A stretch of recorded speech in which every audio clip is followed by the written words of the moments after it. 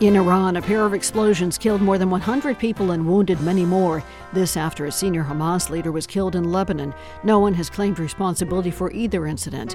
The U.S. says it was not involved, and it doesn't believe Israel was either. Today is Wednesday, January 3rd. This is WBUR's All Things Considered. The Iranian government calls the blast a terrorist attack. More coming up. I'm Lisa Mullins. Also, reaction from the Harvard community to the resignation of the university's first black president, Claudine Gay. Some feel she never got a fair shot at leading the school. On the other hand, there are others who believe the plagiarism allegations and her response to anti-Semitism on campus was just too damning. And this year, Uber will offer its platform to London's black cabs, but cabbies have to pass an encyclopedic test of London street geography, and they are not impressed. It's 4:01. Live from NPR News in Washington, I'm Amy Held. More tensions in the Middle East today. A pair of explosions in Iran killed more than 100 people at an event honoring an Iranian general killed by a U.S. drone in 2020. There have been no claims of responsibility. Palestinians in the occupied West Bank, meantime, are mourning the death of a senior Hamas official killed yesterday in a still unclaimed drone attack in Beirut that's feeding fears of a broadening war. NPR's Nina Kravinsky has more from Ramallah.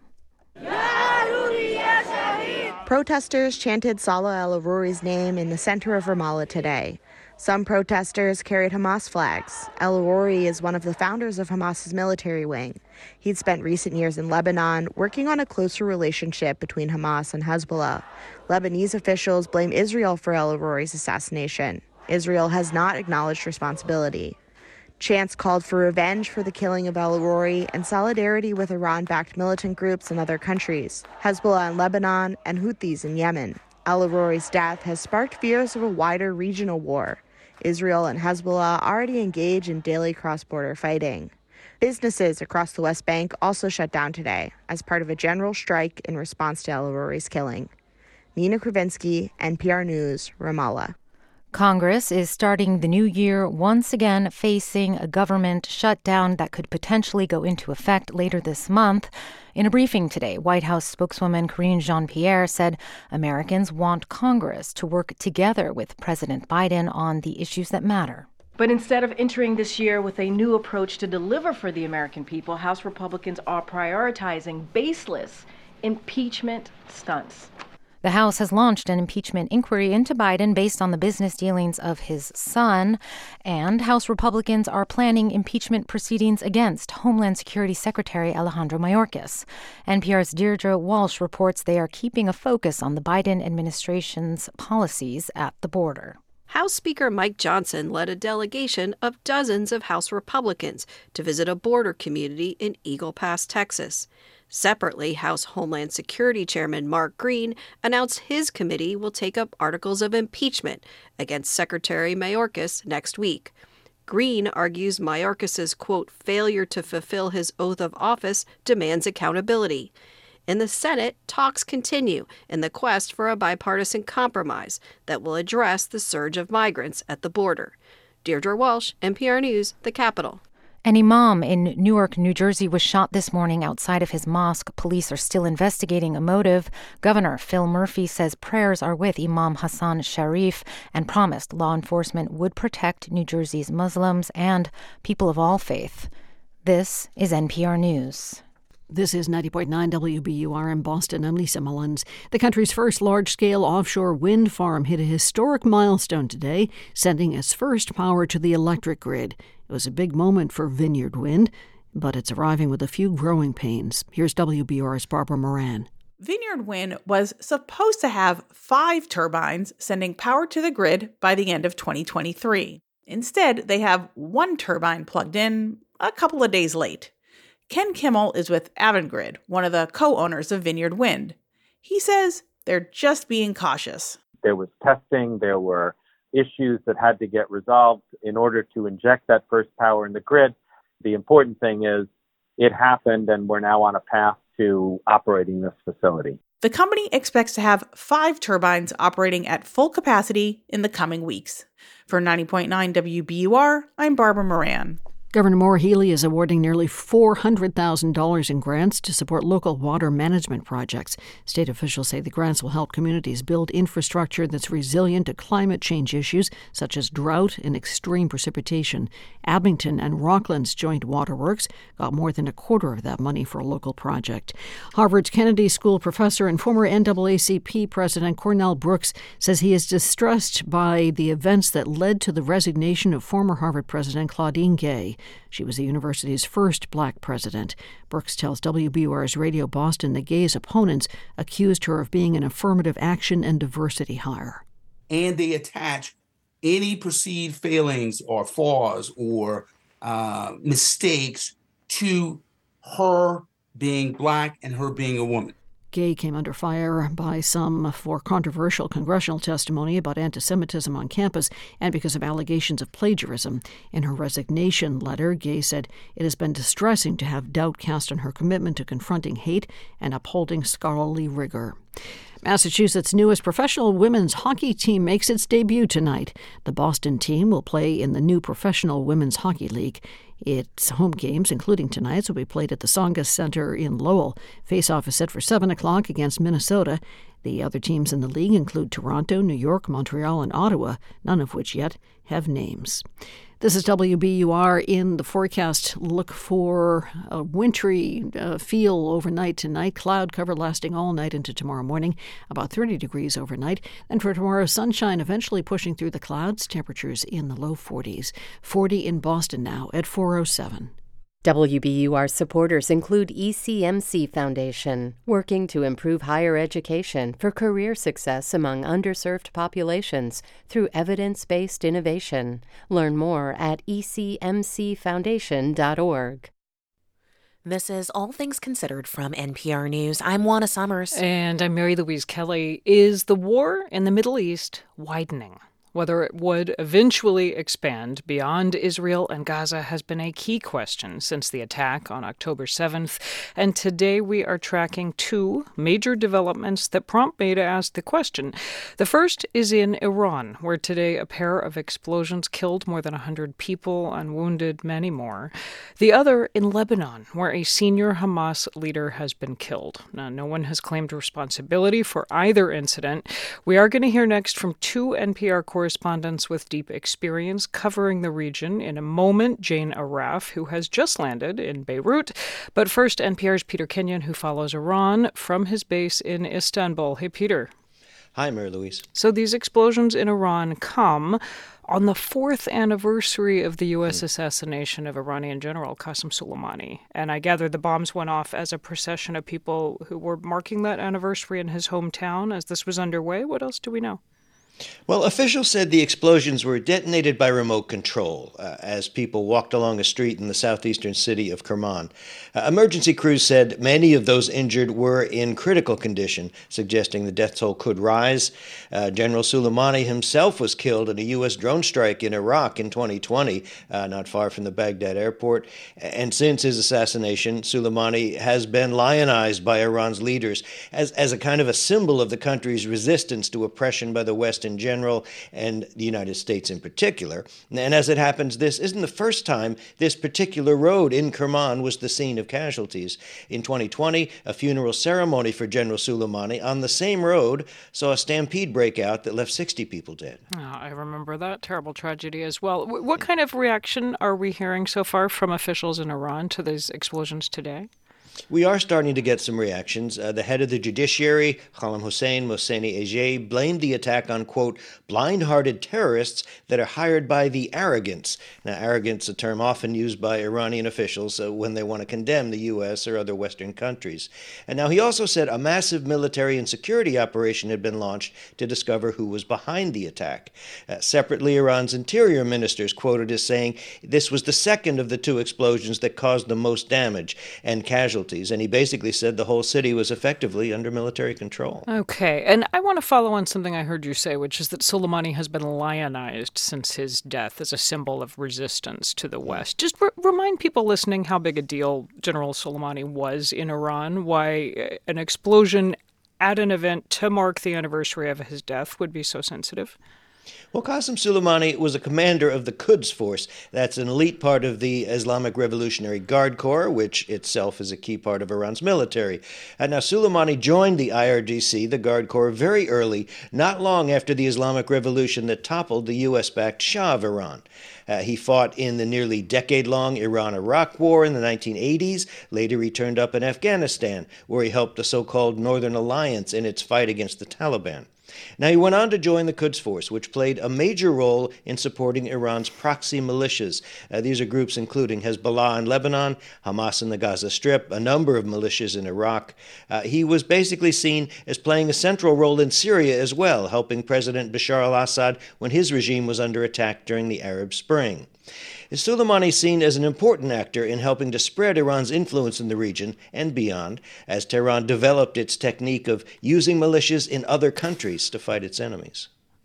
Peter Kenyon in Istanbul. Thank you, Peter. Thanks, Mary Louise. And let me bring in NPR's Jane Araf on the ground for us tonight in Beirut, Lebanon. Hey, Jane. Hi, Mary Louise. It's funny, I remember covering the fallout from the assassination of General Soleimani with you 4 years ago. I was in Iran and you were across the border in Iraq. We come to you today to discuss another assassination there in a suburb of Beirut. This happened yesterday. One of the founders of Hamas's military wing was killed.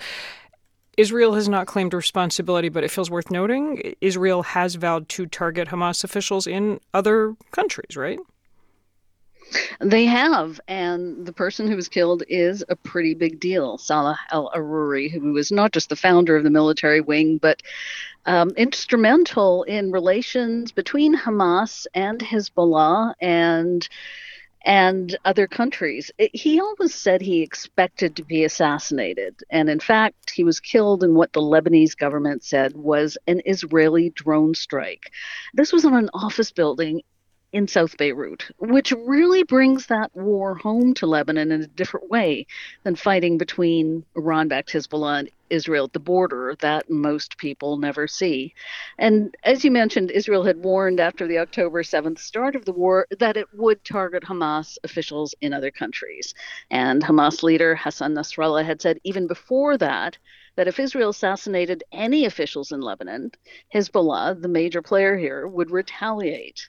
So basically, Mary Louise, as much as people are upset that Israel appears to have launched drone strikes in the capital city, they're perhaps even more afraid that any large-scale Hezbollah retaliation could go spiraling into a conflict that could become out of control. Yeah, I mean, that leads me towards some of the bigger questions I have. I mean, how should we think about this, about the danger of Hezbollah, another armed group, getting involved in the Israel-Hamas war?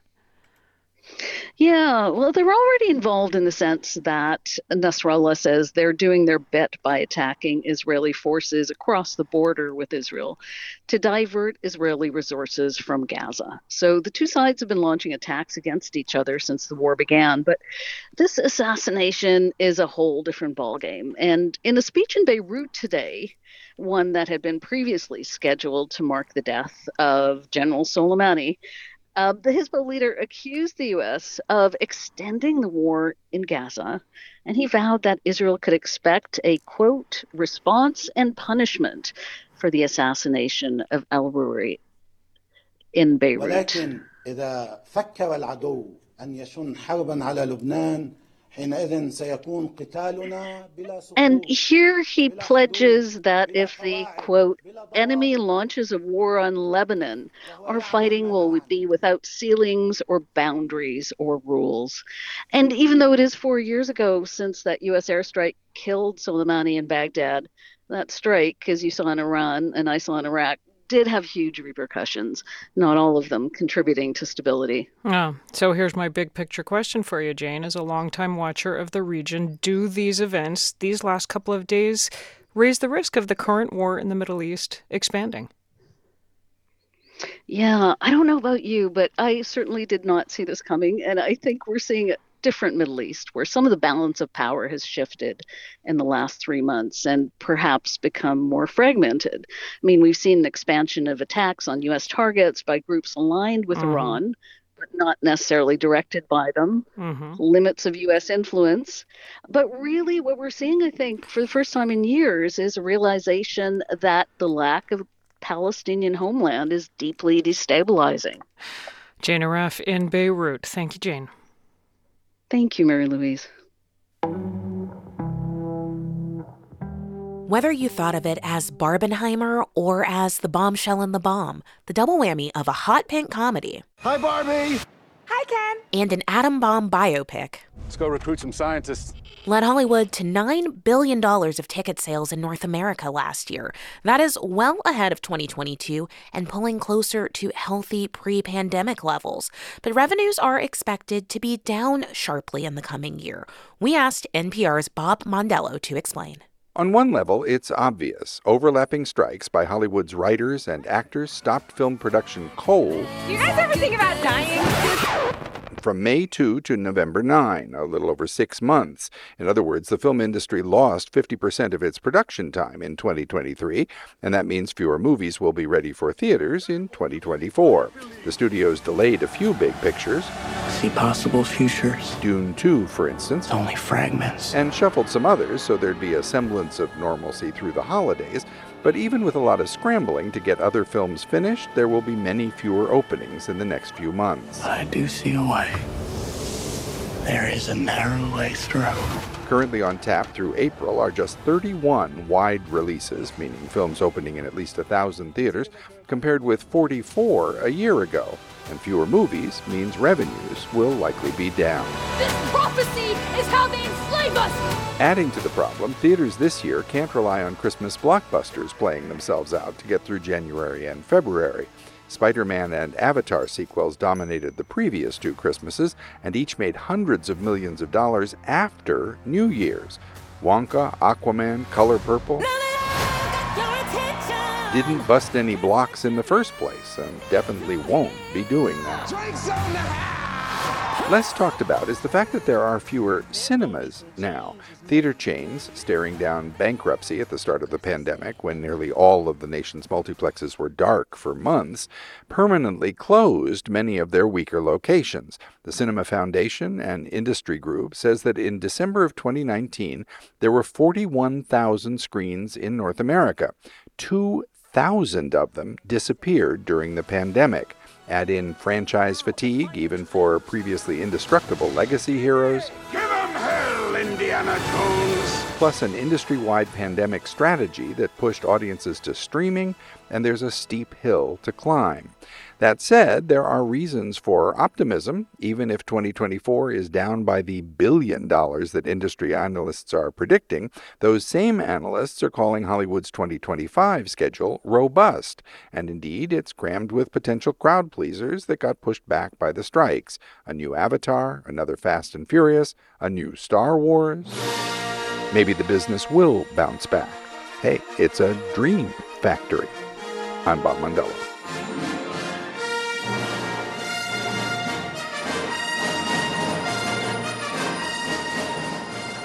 You're listening to All Things Considered from NPR News. And this is WBUR's All Things Considered. Coming up in about 15 minutes, at the tender age of 16, a British teenager is poised to win the World Championship of Darts. That story and much more is still to come. We're funded by you, our listeners, and by Lexus Broadway in Boston, presenting Girl from the North Country, playing in Boston this March. Written and directed by Connor McPherson, this new musical reimagines the songs of Bob Dylan, including Forever Young, Slow Train Coming, Like a Rolling Stone, and Make You Feel My Love.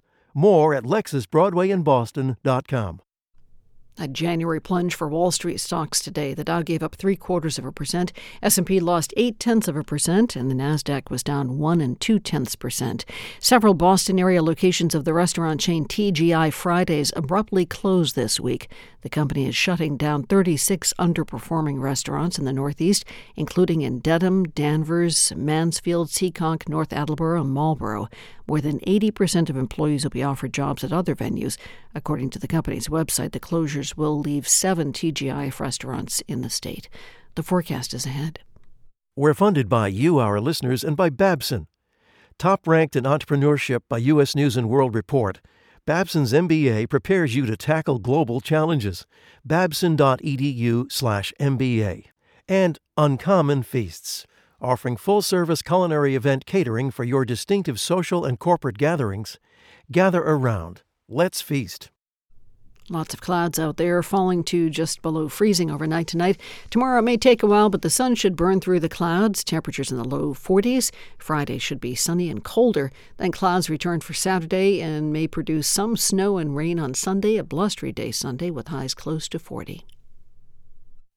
Support for NPR comes from this station and from Carnegie Corporation of New York, supporting innovations in education, democratic engagement, and the advancement of international peace and security.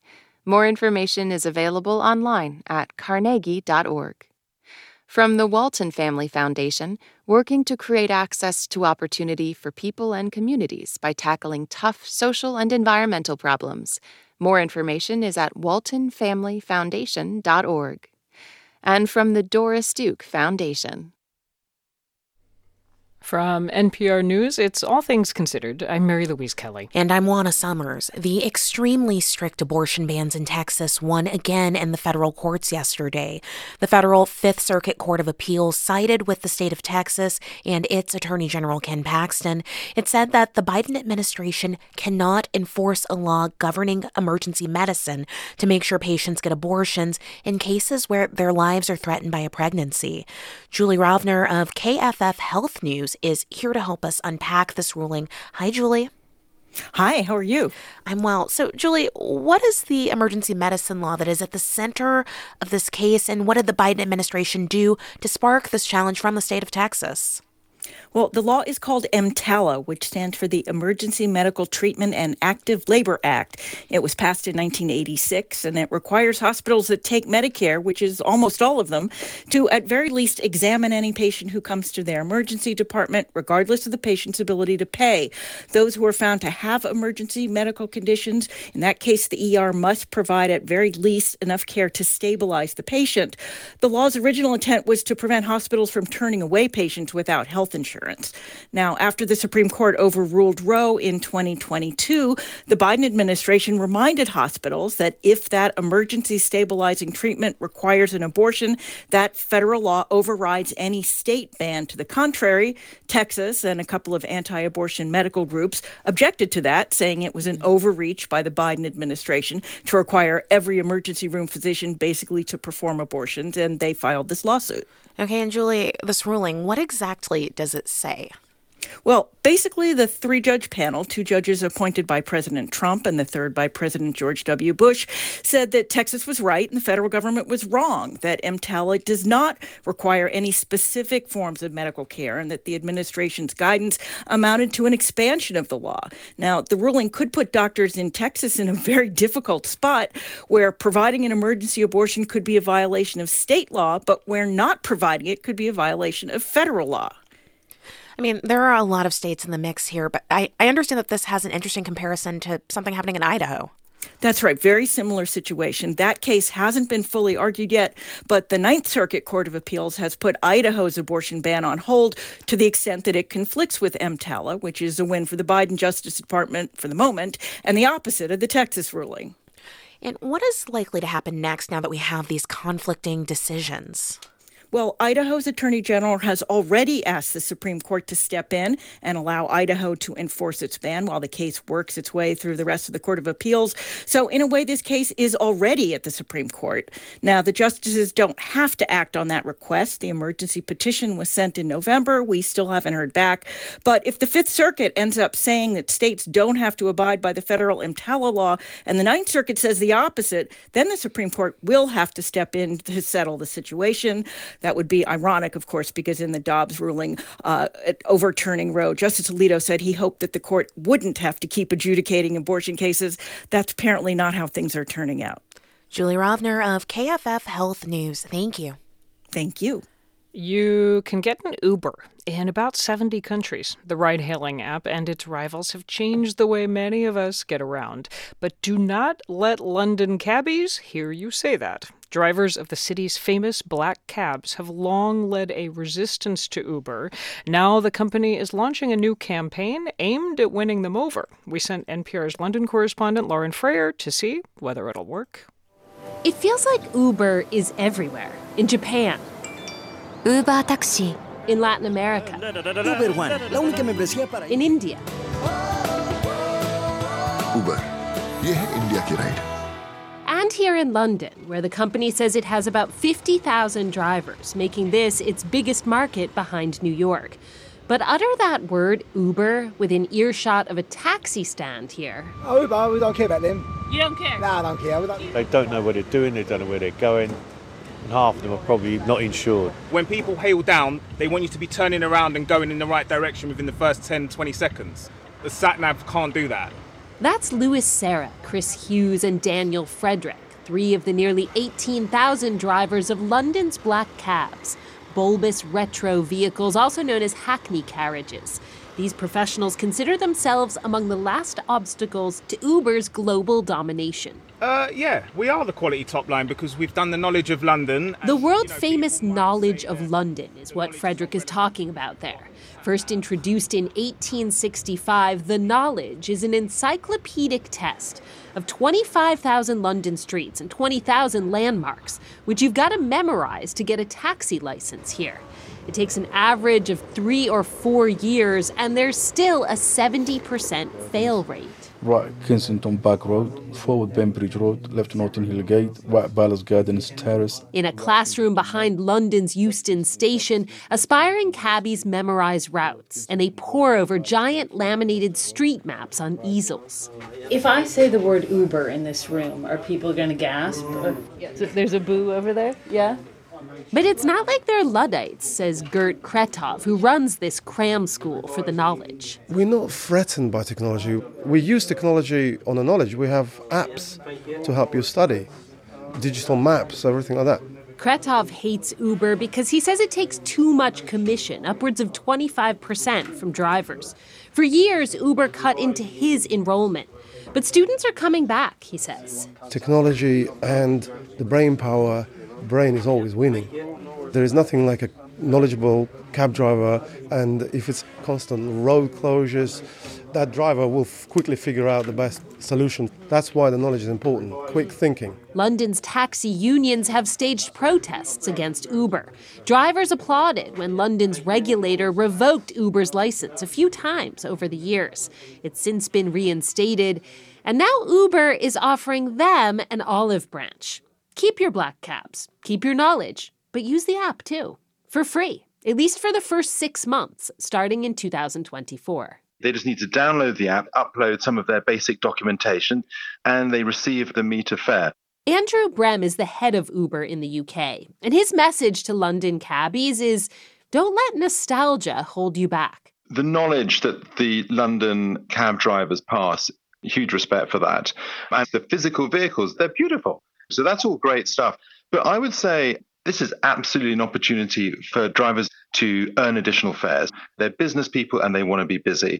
Uber is already doing this with New York's yellow cabs and with taxis in San Francisco, Paris, and Rome. It's made similar offers to London cabbies before, but withdrew them for lack of, shall we say, enthusiasm among drivers. The verdict this time, says London cabbie Chris Hughes, is... Waste of money.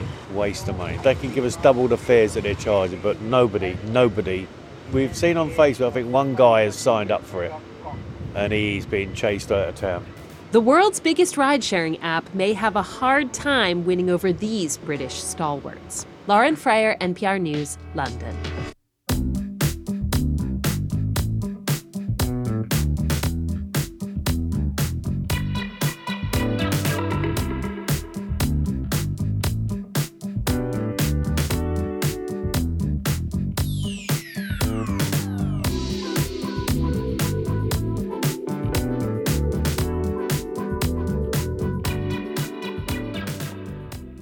This is NPR News. This is 90.9 WBUR. The Bruins are off until tomorrow. Celtics play Friday. Lots of clouds overnight tonight. Temperatures just below freezing. Tomorrow it may take a while, but the sun should burn through the clouds. Temperatures in the low 40s. Friday should be sunny and colder. And then clouds return for Saturday and produce some snow and rain on Sunday. Should be a blustery day with highs close to 40 degrees. We're funded by you, our listeners, and by Olin College of Engineering, seeking applicants to join their community of talented, curious, energetic students and faculty. olin.edu. And Direct Tire and Auto Service, a dealer alternative, your local mechanic and tire dealer serving Newton, Watertown, and the surrounding communities. DirectTire.com. Stress can be a chronic problem that makes it harder to focus on the good things in life.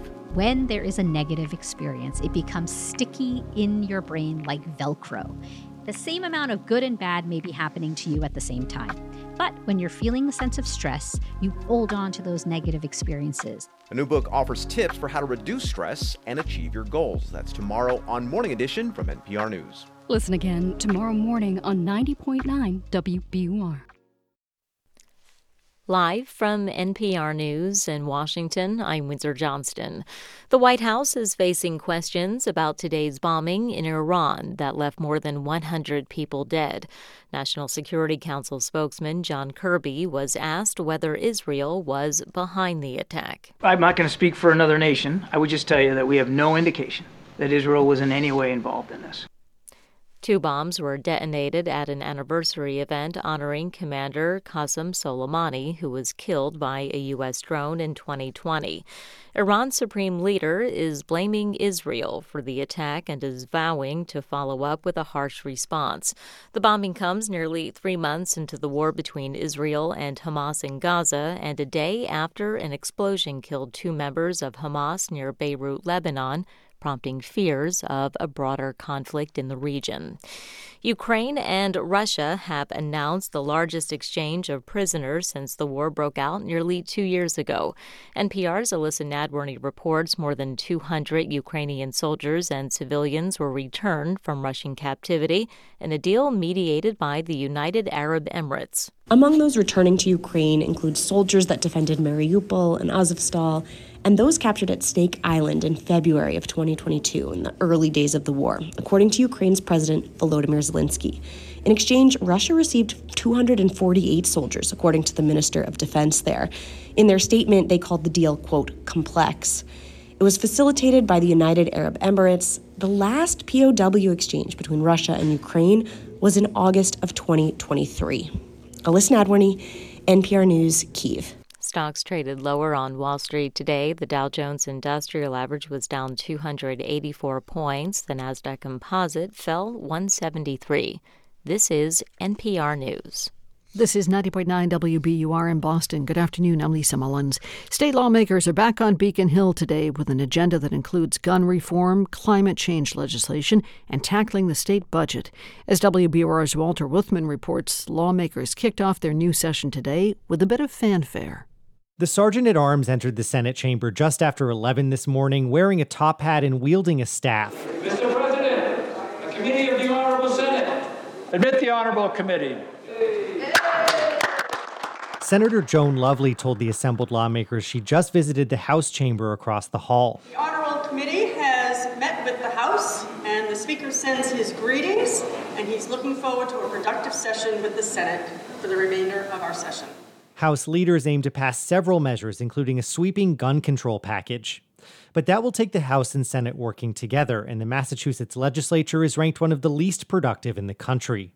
For 90.9 WBUR, I'm Walter Wuthman. As many as half of Boston's public schools could close in the coming years. That's according to a plan released today by the city and the school district. It was obtained by the Boston Globe. The district is facing issues including declining enrollment and aging infrastructure.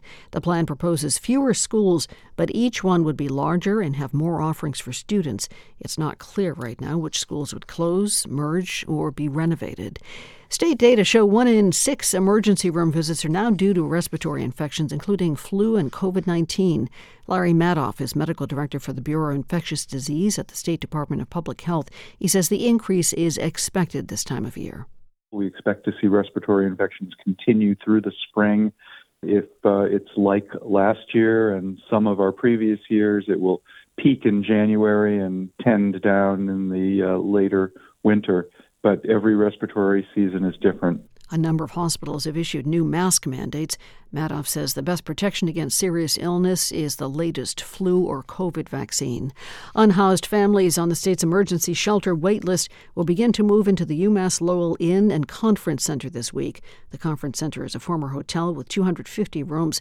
State Emergency Assistance Director General Scott Rice says anyone placed at the Inn and Conference Center in downtown Lowell will be pregnant individuals or families with children. 40 degrees now in the Boston area, should drop to about 30 degrees overnight tonight.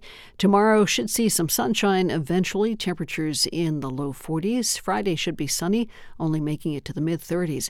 Looks like a cloudy day on Saturday and then rain and possibly some snow on Sunday. Too early, though, to tell just how much.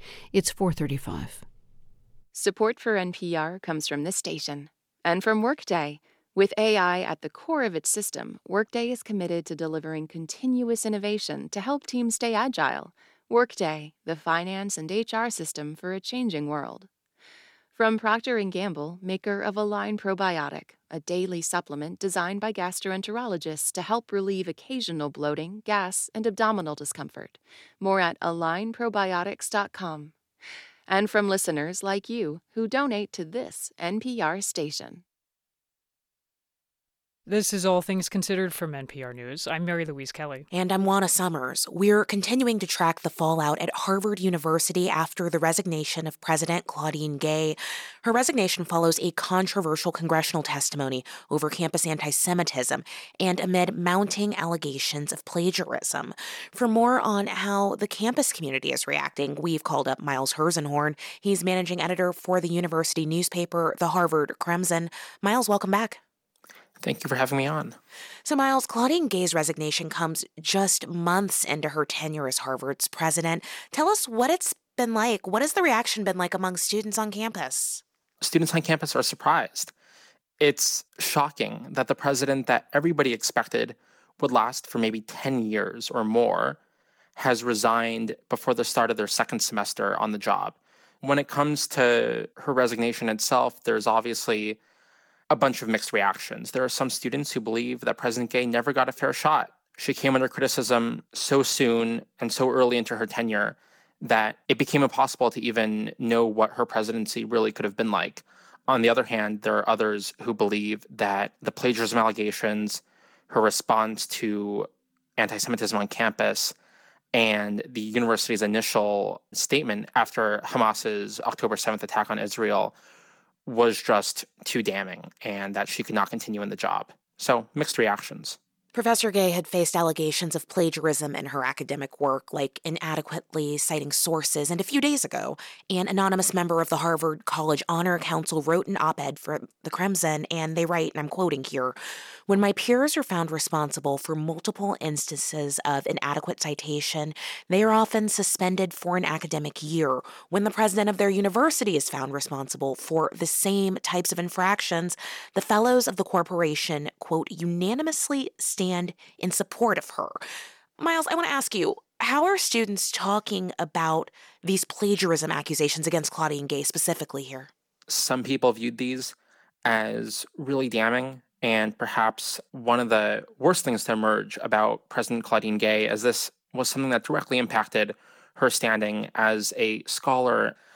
That being said, there are others who believe that these plagiarism allegations were exaggerated, that they were part of a plot to oust Gay orchestrated by conservative activists, and believe that these allegations did not amount to that much.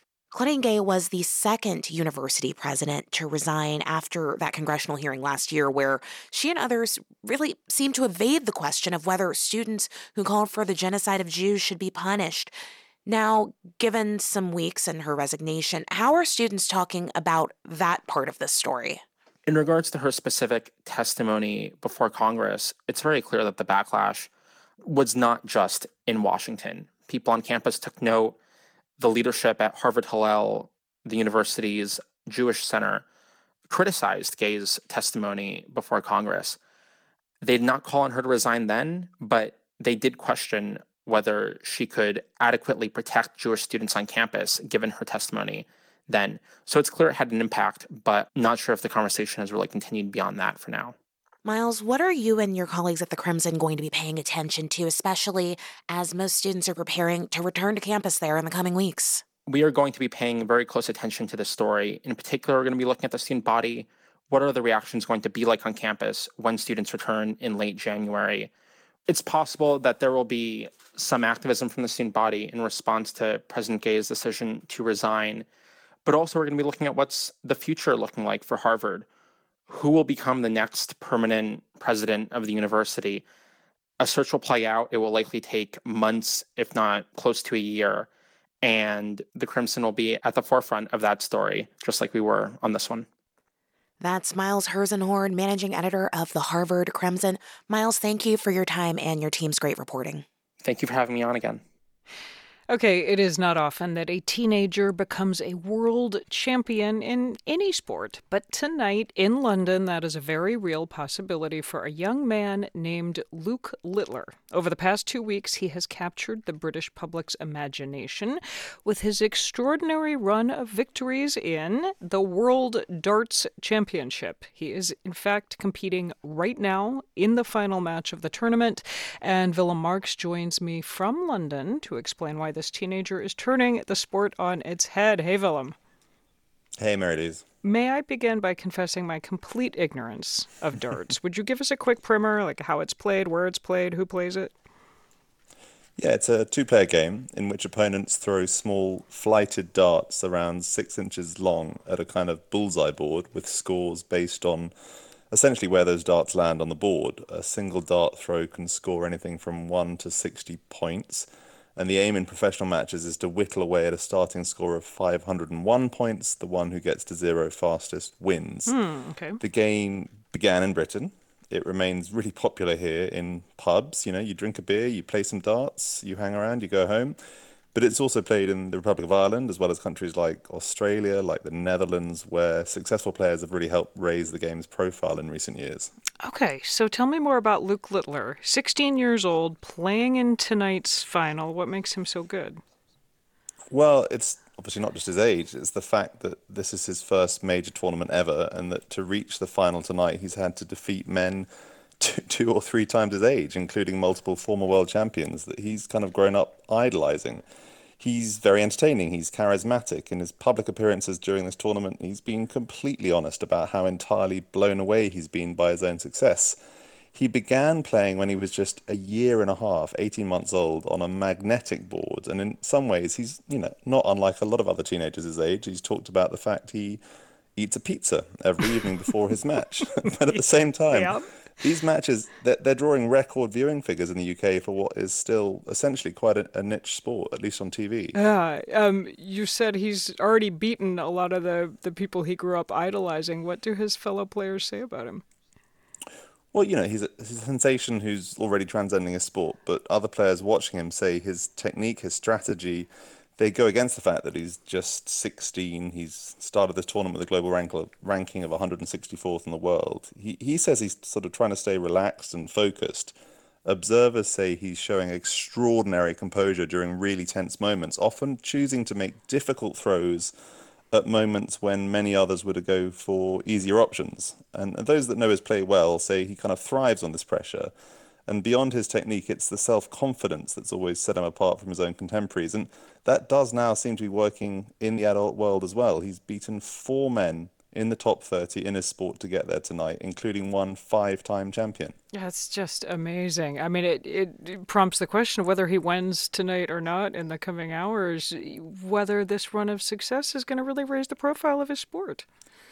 Well, it is. It's attracting record viewing figures for this tournament compared to major soccer matches in the UK. He's winning over hundreds of fans on social media platforms like Instagram. We're seeing tickets for tonight's match surging in value and stores selling darts. They've reported a spike in sales as well.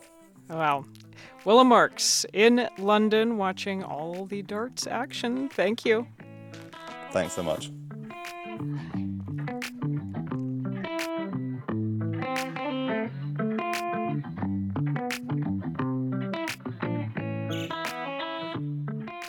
You're listening to All Things Considered from NPR News. An Arkansas bill allowing for a so-called monument to the unborn on Arkansas state capitol grounds was signed into law last spring. The monument is intended to memorialize the abortions performed in the state during the nearly 50 years the procedure was legal under Roe v. Wade. But the law does not specify what an appropriate memorial would look like. And as Little Rock Public Radio's Josie Lenora reports, this has led to some debate and discomfort over what design to choose for such a public and political piece of art. The memorial is supposed to celebrate the end of legal abortion in the state. Here's Senator Kim Hammer, a Republican lawmaker from the suburbs of Little Rock, giving his pitch for the monument to the Arkansas legislature back in March. It is a monument that is recognizing the 236,243 plus babies that were never born as a result of Roe versus Wade. Hammer says that number, which is also included in the text of the law without citation, comes from the Department of Health. NPR was unable to independently verify. In his speech, Hammer went on to say the monument would be, quote, tastefully done. I just don't know how you tastefully immortalize an aborted fetus. Tony Loreris is on the commission tasked with recommending a final design to the Secretary of State, who will ultimately decide.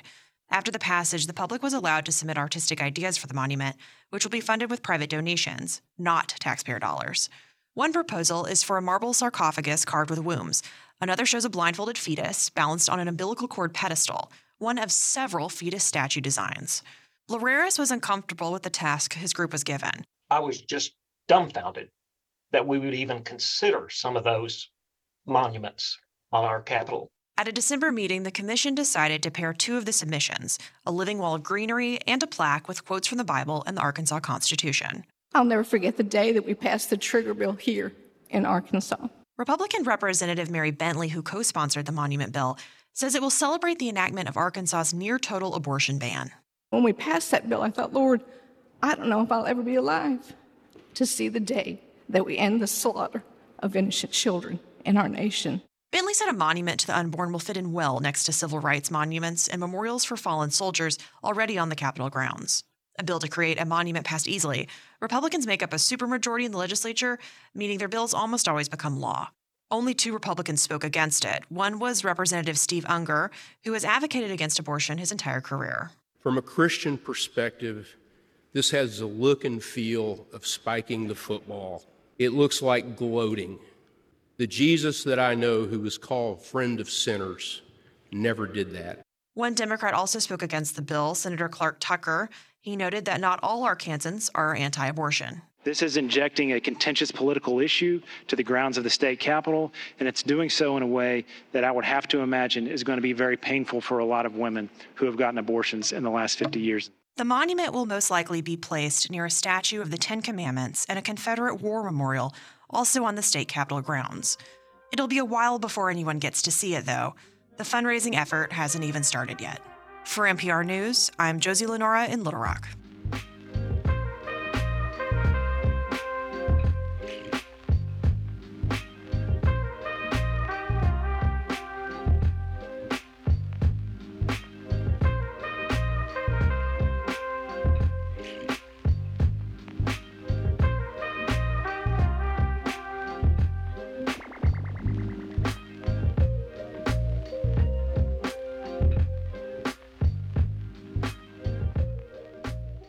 This is All Things Considered from NPR News. This is 90.9 WBUR in Boston. Republicans in Maine are calling for the impeachment of the state Secretary of State after she decided Donald Trump is not eligible to run for office. Politics and much more coming up after 5 o'clock here at 90.9 WBUR. In the forecast, cloudy and chilly overnight tonight. Clouds should last through the night, and we should wake up to clouds tomorrow morning, about 30 degrees overnight. For tomorrow, should see some sunshine eventually. High temperatures in the low 40s. It's 4:49. WBUR supporters include Semester Off, an education and wellness program in Wellesley helping college students get back on track through academics, executive functioning coaching, and yoga. SemesterOff.com. And Comcast Business, providing gig-speed Wi-Fi to help take businesses to the next level. Comcast Business, powering possibilities. And Arts Emerson, with the legendary Seven Fingers Troop's U.S. premiere of Dual Reality, February 7th through 18th at the Cutler Majestic. artsemerson.org. I'm Robin Young. A new investigation finds dying broke is what most older Americans are doing, and caring for a loved one is a real struggle. To deal with the emotional issues, which are huge, to deal with what this does to family dynamics, and then to add on top of it the affordability or lack thereof, makes it just confounding to many people. Next time, Here and Now. Listen today at noon on 90.9 WBUR. Two new reports show Massachusetts is among the states losing the most residents. A report from moving company U-Haul finds the Bay State has the second largest net loss of residents in the country. Another from United Van Lines ranks it seventh for outbound residents.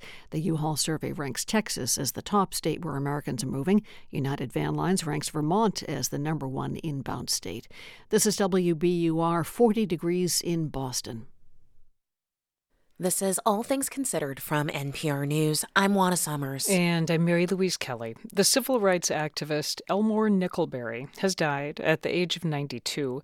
Nickelberry was among the longest surviving Memphis sanitation workers who fought for better working conditions in 1968. And he marched with the Reverend Martin Luther King during the sanitation workers' strike that led to King's assassination. NPR's Debbie Elliott has this remembrance. Collecting trash was a nasty and thankless job in Memphis back in the 1950s and 60s, as Elmore Nickelberry told me in 2018. When I first started, it was rough. I had to tow tubs on my head, on my shoulder, under my arms. I mean, you put it on your head, all that stuff ran down your shoulder. After hauling trash tubs all day, he'd get maggots in his clothes and shoes, but the city didn't let black sanitation workers clean up before going home. The showers were reserved for white workers, so Nickelberry would take the bus home a filthy mess. Most of the time, they would call us boys. We'd get on the bus, they would look at that old garbage man. And I know I wasn't on garbage man, I just worked in garbage. Garbage work was also dangerous work. In early 1968, two black trash collectors were crushed to death when they climbed into the back of a garbage truck to escape a storm. Workers organized to demand better conditions and higher pay. When the city rejected their demands, they walked off the job, marching downtown with signs that declared, "I am a man." Here's how Nickelberry described their mission to NPR in 2017. We was fighting for equal payment and equal rights from the sanitation department. And at the invitation of the Reverend James Lawson, a Memphis pastor instrumental in the civil rights movement, the Reverend Martin Luther King Jr. came to town to support the sanitation workers' strike. He encouraged them to keep up the fight despite violent resistance and hundreds of arrests. We've got to give ourselves to this struggle until the end. Nothing would be more tragic than to stop at this point in Memphis. A day after that speech, King was assassinated. 50 years later, Nickelberry was still working for the sanitation department, driving his truck along a route that passed the Lorraine Motel, where King was killed. He called King one of the greatest men he'd ever known. A man coming to Memphis, Martin Luther coming to Memphis to help the sanitation department. And then the man get killed. I don't like to talk about it. You feel mighty bad. The man come help you, and then he come kill. That's bad. After King's assassination, the workers got showers, uniforms, better wages, and African-American supervisors. This was the first Black Lives Matter. Civil rights attorney Van Turner is the former president of the Memphis NAACP. He says Nickelberry and others who dared declare, "I am a man," took great risk to challenge the system. He says Nickelberry was long an inspiring figure at annual MLK events in Memphis. Dynamic man, very humble, soft-spoken, but he had a fire in his belly, and he still, was such a leader for all of us who come behind him and stood on his shoulders. Elmore Nickelberry retired from the Memphis Sanitation Department in 2018 after 64 years of service. You have a good night now. Debbie Elliott, NPR News. There were a lot of great video games that came out last year. So many, in fact, that we cannot stay quiet about it. Our colleagues at NPR are here with some of their favorite video games of 2023. My name is Nina Phil, and we are going to be discussing Hello Kitty Island Adventure. Hello! Ready for a vacation at Big Adventures Park? You do all the normal cozy gaming things like fishing, crafting. Of course, you make friends with all the Sanrio characters. And who doesn't want to be best friends with all of them? Just really liked being able to pick up and put down a game whenever I wanted to. And that's what I like. There's no pressure. My name is Regina Barber. I am the scientist in residence at NPR. And I want to talk about Dave the Diver because it surprised me that I love it so much. Dave the Diver opens with a man who is living on the beach, and he gets a call from his friend, and his friend's like, I have this awesome business venture. And what you're going to do is, because I know you love diving, you're going to dive into the ocean and get fish for this sushi restaurant that I've opened. And then the plot starts to thicken. You start to realize that your friend has weird connections with eco-terrorists and then there's pirates around. This game is for people who liked games like Harvest Moon. There is some growing of crops. It's cute, but it also hits like kind of a cooking itch. Like if you have any game that has any food in it whatsoever, like this is going to do it for you. Hey, I'm James Mastromarino, Here and Now producer and NPR gaming lead. We're going to be talking about Alan Wake 2, which was my favorite horror game out of a year with great horror games. In a horror story, there are only victims and monsters. It's a story about stories. It's a story about how we frame stories, how we position ourselves as heroes within it. How do you run from an idea? From a story that lives in your head? And it's one of those games that you just want to think about for a while. Like, after the credits rolled, I couldn't believe what I had experienced. I just kind of, sat there and, was like, I have to play that again. I have to see what's going on with this, insane story. My name is Rakisha Chase Jackson. I am a project manager on the member partnership team at NPR. And the game we're talking about is A Space for the Unbound.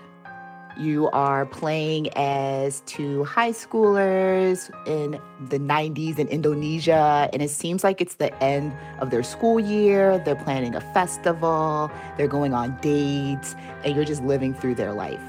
This is definitely a game I would recommend if you're looking for a game with a really strong story. My name is Jonas Adams. I'm the director of All Things Considered at NPR, and today we're talking about Mortal Kombat. The time draws near for the Grand Martial Arts Tournament. The thing I like about Mortal Kombat, ever since it came out, it was one of the games that just completely grabbed your attention in the arcade because they went further than everybody else. My favorite player has always been Scorpion.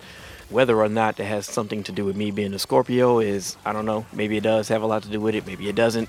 Our reaction to this version of Mortal Kombat that just recently came out, Mortal Kombat 1, they figured out a way to keep the game going and keep it updated and keeping it fresh so that you're not just sitting around just fighting to get your friends all the time. That was our director, Jonas Adams, keeping it fresh as always. We also heard from NPR's Nina Phil, Regina Barber, James Mastromarino, and Rakisha Chase Jackson, all talking about their favorite video games of 2023. You'll find even more recommendations at npr.org. And thanks for listening to All Things Considered. Support for NPR comes from this station and from Progressive Insurance with its Name Your Price tool, a way to see coverage options based on a driver's budget. Learn more at progressive.com or 1-800-PROGRESSIVE. Price and coverage match limited by state law. From the Lodestar Foundation, inspired by the principle that helping someone else less fortunate is a path to a happier, healthier, and more meaningful life. Learn more at lodestarfoundation.org. From the Annie E. Casey Foundation, using research and evidence to develop solutions that help families and communities create a brighter future for young people. More information is available at aecf.org. And from listeners like you who donate to this NPR station. And this station is 90.9 WBUR. Thanks for being with us on this Wednesday evening. Coming to City Space tomorrow, Thursday night, a conversation about redefining wellness with Dr. Pooja Lakshman, author of Real Self-Care. Get tickets at wbur.org/events. Lots of clouds around this evening and overnight tonight. Temperatures about 30 overnight. And for tomorrow, waking up with overcast skies. Should have sunshine gradually push its way in. High temperatures in the low 40s. I'm Ideas and Opinion Editor Chloe Axelson, and this is 90.9 WBUR FM Boston, 92.7 WBUA Tisbury, and 89.1 WBUH Brewster. Listen anytime with our app or at WBUR.org. WBUR, Boston's NPR news station. Palestinians condemned the killing of Hamas's second-in-command in Lebanon last night. Hundreds took to the streets and shut down stores in the West Bank in protest. The U.S. says it's not responsible for the attack and doesn't believe Israel is either. Today is Wednesday, January 3rd, and you're listening to WBUR's All Things Considered.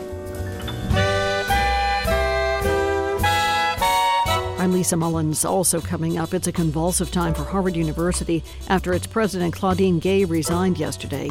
Coming up this hour, a crisis management leader says even though Gay has left the front office, the controversies around her departure remain. A Japanese Airlines passenger jet erupted into flames this week after it collided with a small plane on a runway in Tokyo. Somehow everyone on the jet survived.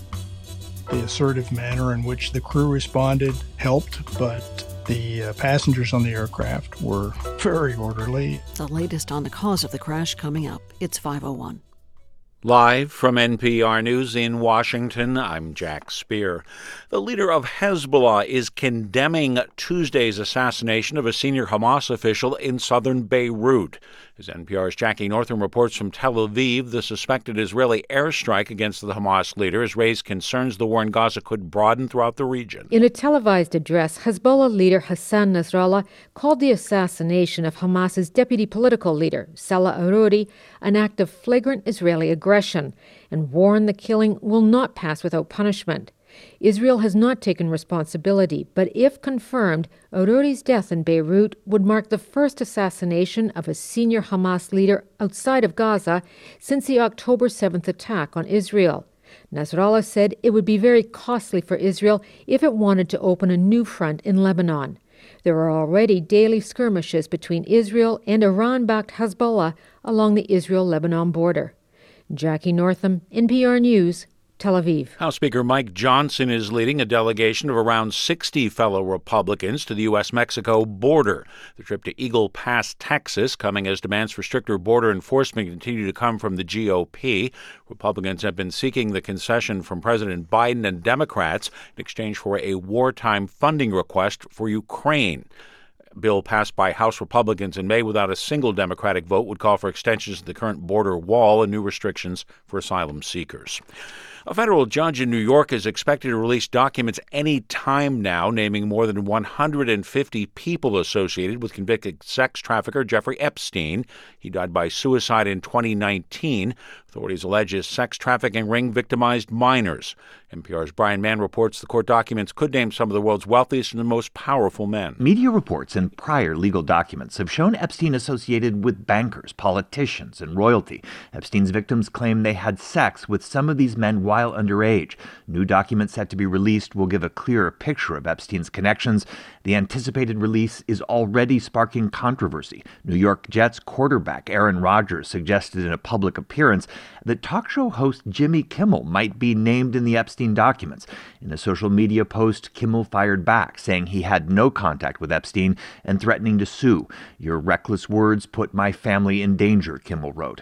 Brian Mann, NPR News, New York. U.S. employers are posting fewer job openings in November, down slightly from the previous month. Government says there were 8.8 million job openings, though even with the decline, demand is held relatively steady. Number of people quitting their jobs fell to its lowest level since February of 2021. Stocks continued their lackluster start for the new year, closing mostly lower on the second official trading day of 2024. The Dow fell 284 points today. You're listening to NPR. This is 90.9 WBUR. I'm Lisa Mullins. Some Harvard University faculty members are defending former President Claudine Gay. Gay stepped down yesterday after new claims of plagiarism in her work surfaced. Randall Kennedy is a professor of Harvard Law. He tells NPR's Morning Edition that although there may have been some mistakes in her work, the allegations were blown out of proportion. Nothing that she has done warranted her ouster. And what's really terrible about this situation is that demagogues, who, by the way, were very open in what they were attempting to do, have succeeded in smearing and in ousting this president. Claudine Gay was the first person of color and the second woman to be president of Harvard. She will stay at the university as a professor. Bergman Women's Hospital is dealing with the fallout of a late December water main break that affected its in vitro fertilization clinic. Hospital officials say stored embryos and eggs are safe in storage tanks. They're working to clean up the area and allow access within the month. But the facility had to reschedule and relocate about 200 egg retrieval and embryo transfer procedures. A Brigham spokesperson says the hospital is working to connect affected patients with mental health and financial support and help with insurance. A New York woman has been indicted on charges that she bilked a Massachusetts woman out of hundreds of thousands of dollars in an online dating scam. The Plymouth County DA says 42-year-old Nikisha Lewis made a fake dating profile posing as a wealthy CIA agent. Prosecutors say Lewis then posed as the man's assistant and conned the victim into sending her $300,000 over the course of 15 months. She will be arraigned at a later date. Massachusetts plans to use nearly $5 million in public funding to protect endangered right whales. The money will be used to develop new fishing gear that prevents whales from getting entangled. There are fewer than 360 of the endangered whales left. Much of the population has been lost after it gets caught in fishing gear. And professional women's ice hockey is coming back to Massachusetts. Boston's Pro Women's Hockey League team makes its debut tonight against Minnesota. The game will be at 7 o'clock at the Tsonga Center in Lowell. Jana Hefford is the new league's senior vice president of hockey operations. She says the league's first two games in Canada this week were met with excitement, and she expects the same thing in Lowell. Being such a great sports city, it's certainly a market that, it was a priority market for us. And so we know there's not a lot of women's professional sports there, and we hope we can really, break into that demand and create a really strong following in Boston for this team. Several of Boston's players have local ties. 3 players grew up in New England, and several played college hockey in the region. In the forecast overnight tonight, it should be cloudy and cold, temperatures down around 30 degrees. Then for tomorrow, sunshine moving in gradually, should be in the low 40s. Friday, sunny, only in the mid-30s. Then for the weekend, cloudy on Saturday, clouds, maybe some snow and rain on Sunday. 40 degrees now in Boston at 5:07.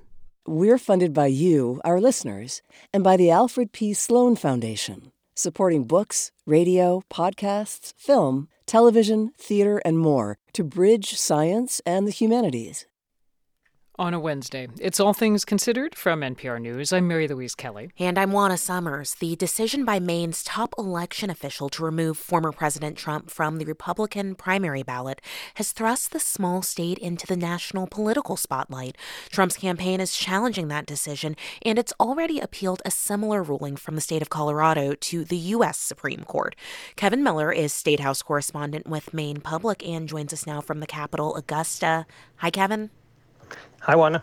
So, Kevin, I understand that this was a big topic of discussion in Maine State House where you are right now. Yeah, that's right. So state lawmakers were back for the first time this year, and people were definitely talking about it. Secretary of State Shanna Bellows determined that Trump's actions leading up to the January 6th riots at the U.S. Capitol, that they violated the Constitution's insurrection clause. And she said that makes him ineligible to run for the state's primary, which is in just about 2 months away on Super Tuesday. But Republicans say that Bellows, who's a Democrat, was pretty much biased from the start. I saw some impeach Bellows signs around the State House today, and most of the Republican caucus members turned out for a press conference where leaders really blasted Bellows. And here is Representative Billy Bob Falkingham. This is a terrifying, and disastrous decision that you could see copied by other Secretary of States and other states that would throw our nation into absolute pandemonium.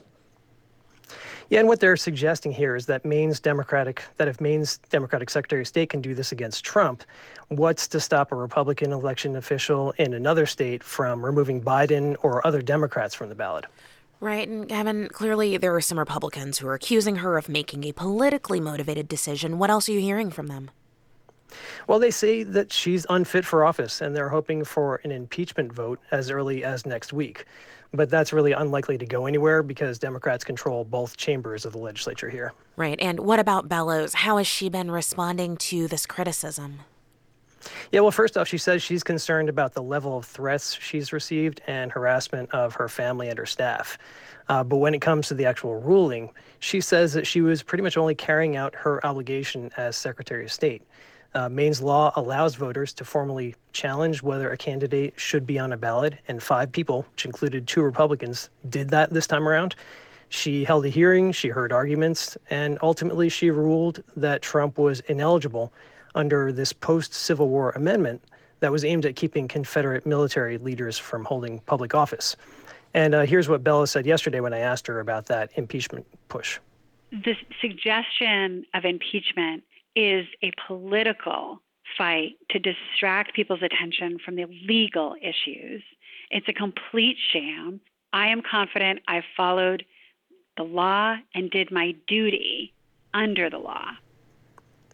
But I'll just add that this is the first time that Maine's law has been used for a presidential candidate. In a sentence or two, yesterday Trump appealed her decision. What comes next? So it goes to Maine's Superior Court and potentially to Maine's highest court, but ultimately probably will end up in the U.S. Supreme Court. That's Kevin Miller with Maine Public. Thank you, Kevin. Thank you. We are learning more about the fiery accident on the runway at an airport in Tokyo on Tuesday evening.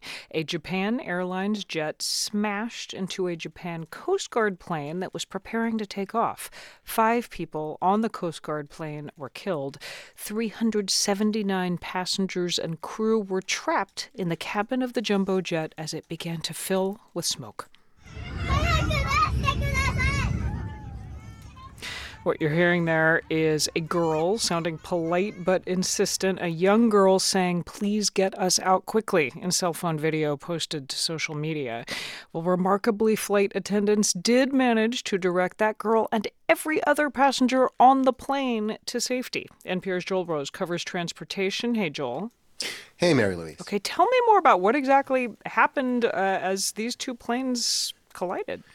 Sure. The Japan Airlines Airbus A350 is coming in for a nighttime landing at Haneda Airport in Tokyo, and it collides on the runway with a much smaller Japan Coast Guard plane that was loaded with supplies for earthquake relief victims, actually. In video footage of this incident, you can see the Coast Guard plane just explode in a giant orange fireball, and the Japan Airlines plane is covered in flames as it slides to a halt on the runway. The rear of that plane is actually on fire, and smoke is spreading inside the cabin. I want to play you a clip from one of the passengers, William Manzioni, who spoke to Sky News in the UK. On the windows, there were like flames. And then I realized, okay, this is not good, absolutely not good.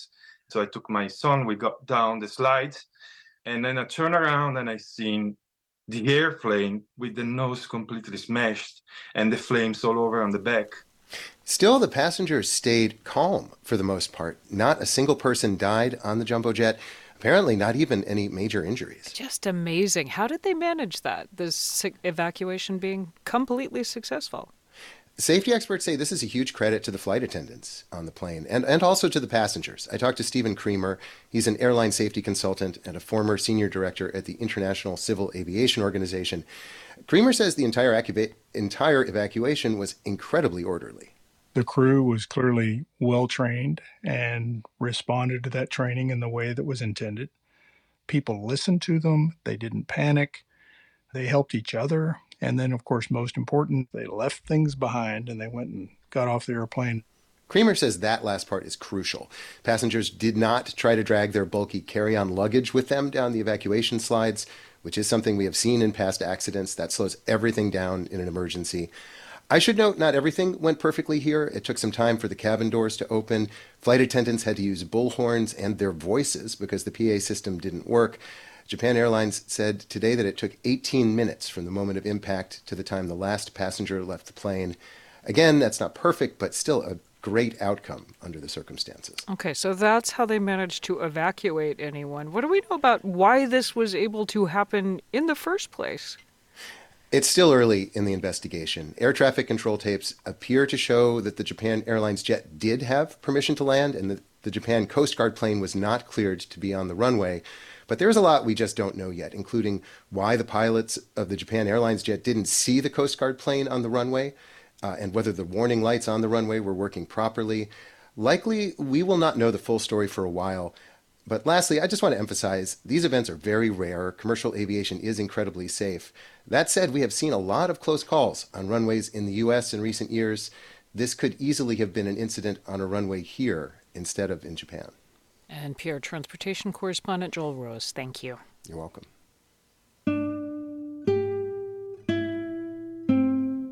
More than 70 years ago, what's often called the greatest jazz concert of all time took place in Toronto.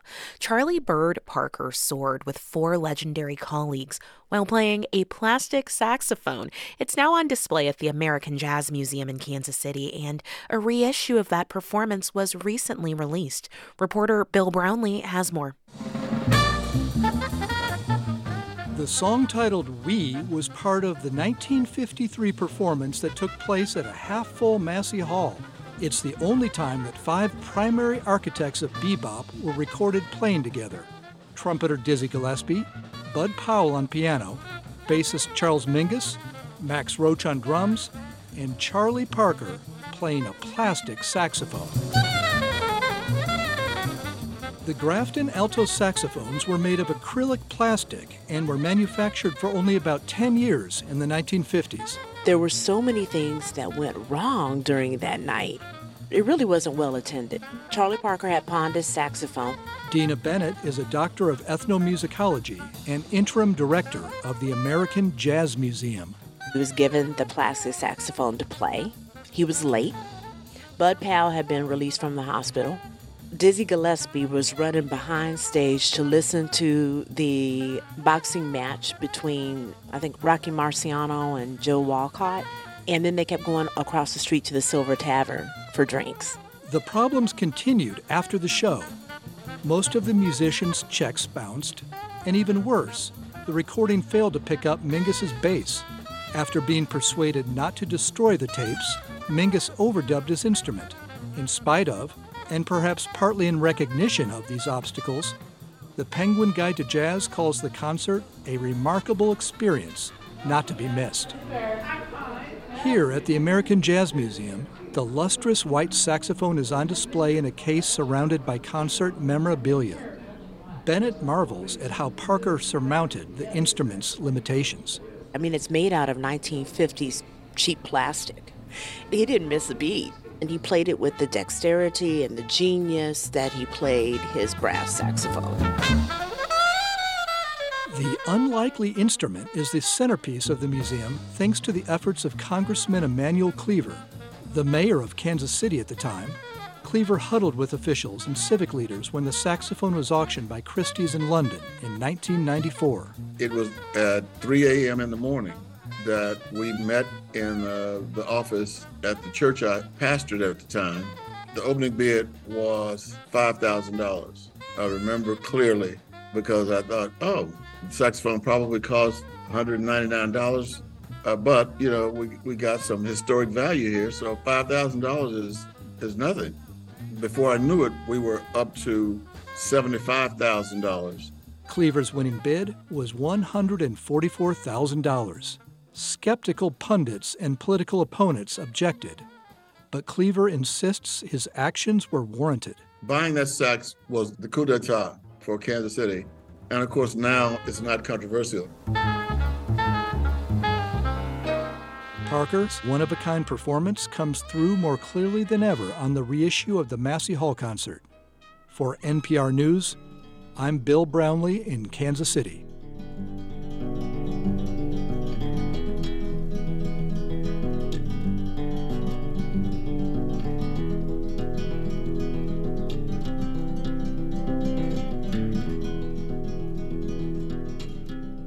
You're listening to All Things Considered from NPR News. This is 90.9 WBUR in Boston. Coming up, legal challenges to the development and use of generative artificial intelligence are piling up.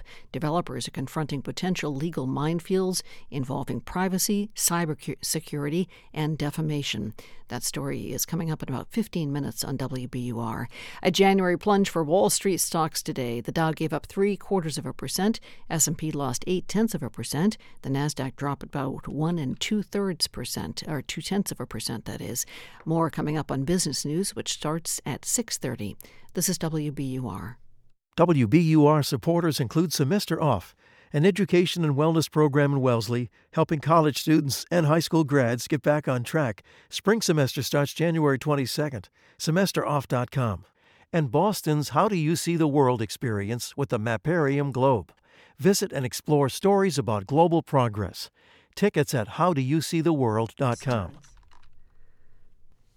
In the forecast overnight tonight, look for lots of clouds around. Should be a chilly night. Temperatures just about 30 degrees. For tomorrow, sunshine should eventually push through the clouds. Temperatures in the low 40s. Friday should be sunny, only making it to the mid-30s. This is WBUR. It's 5:20.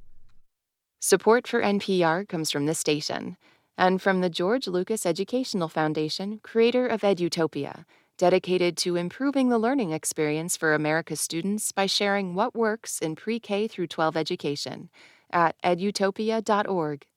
From the Langloth Foundation, supporting justice, equity, and opportunity for all people to foster and sustain safe and healthy communities.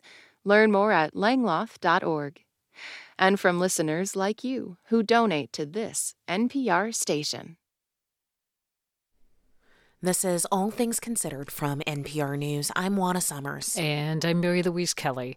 Demonstrators took to the streets of the West Bank city of Ramallah today to protest the killing of a top Hamas official in Beirut Tuesday night. Lebanese state-run media said an Israeli drone carried out the blast, killing a Hamas deputy political leader. Israel denies responsibility, but today the head of Israel's intelligence service, the Mossad, said the agency would hunt down every Hamas member involved in the October 7th attack, which killed about 1,200 people in southern Israel. NPR's Carrie Kahn reports. Protesters took over the streets in downtown Ramallah chanting praise for Salah al-Arari, who died in the Tuesday night bombing in the Lebanese capital.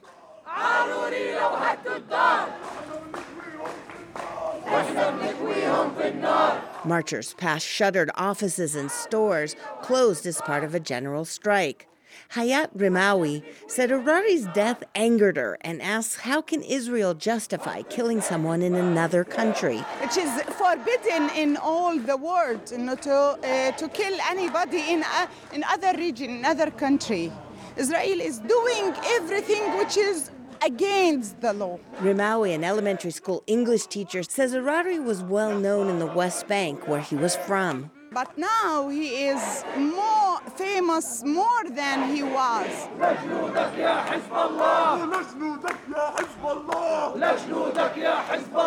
Marchers called on all militant groups to unite with Hamas, including the Iranian-backed Hezbollah in Lebanon and the Houthis in Yemen. Shawan Jibreen, a human rights leader, says more killings will not end this conflict. Ending things, you have to act according law. Ending things, you have to act according international justice values and standards. That's the case. He says without justice for Palestinians, peace will not be achieved. Carrie Kahn, NPR News, Ramallah.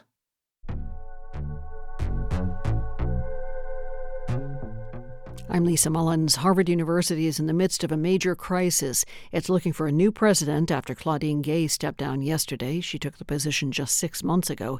Gay's resignation comes after she was sharply criticized for her public response to the Israel-Hamas war and the resulting tensions on campus. Adding to the pressure were accusations that she committed plagiarism in her early academic writing. Simon Barker is a crisis management consultant. He runs a firm in Denver that advises colleges and universities on how to manage crises. He says he has not worked for Harvard. Barker thinks Harvard made several missteps. The first was the president's office's initial response to the Hamas attack on Israel October 7th, in which Gay did not firmly condemn the Hamas attacks or address student tensions on campus. The initial communication was poor and was slow. Their credibility was subsequently undermined, not just Harvard, but others, by the need to restate, recalibrate, reissue multiple times. Would it have been preferable for her and other university presidents to say nothing? I think in a lot of cases, yes. I think in a lot of cases, there is really no need for them to opine on various political issues. And unfortunately, when any president decides they are kind of going to interpret the world around them, and that is an important part of their role, they will get into these types of troubles.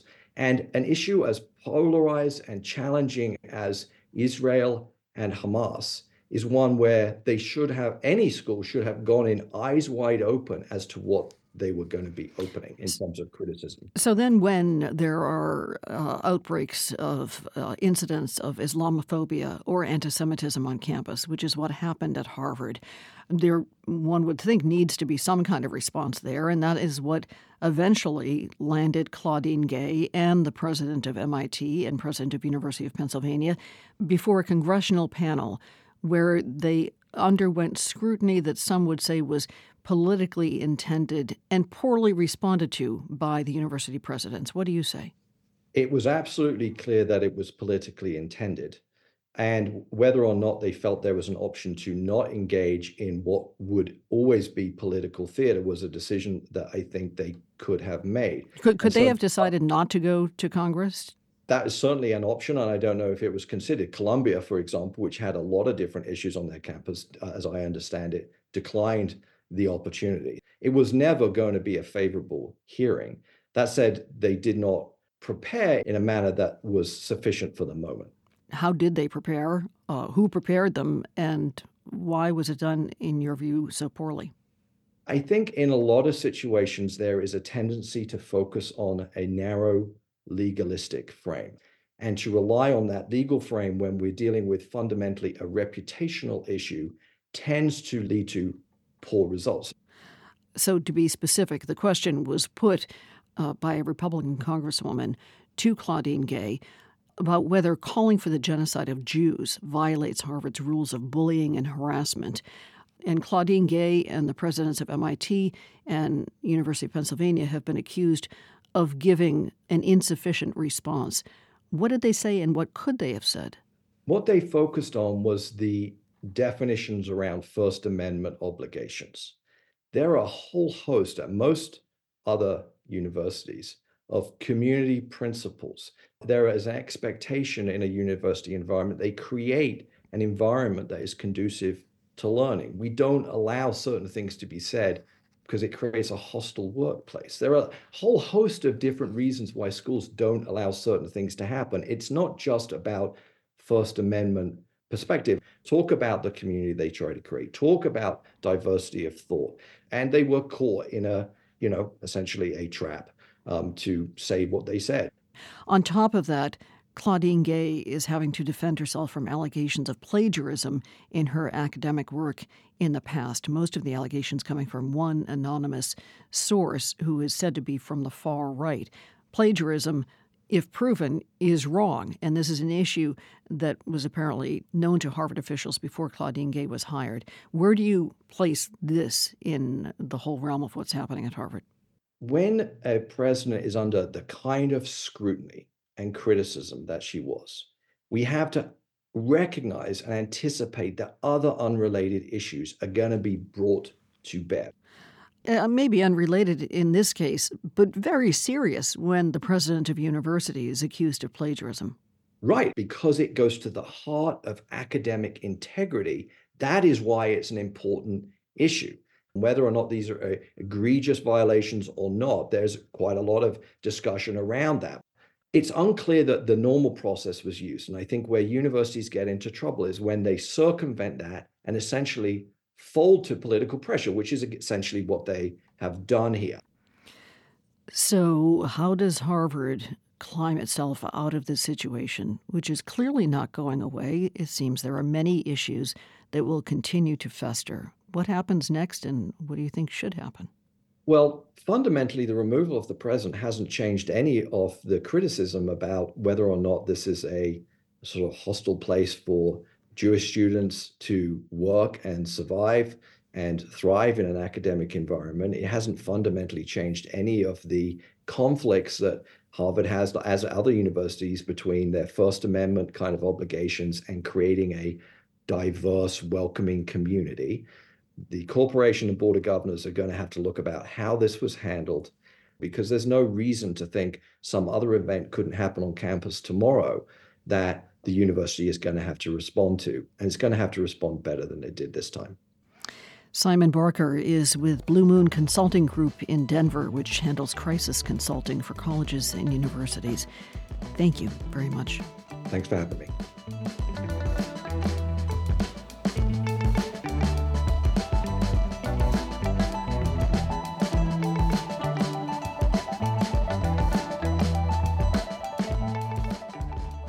WBUR supporters include Arts Emerson. The classic Moby Dick story is told anew with captivating life-size and whale-sized puppetry, January 23rd to 29th. artsemerson.org.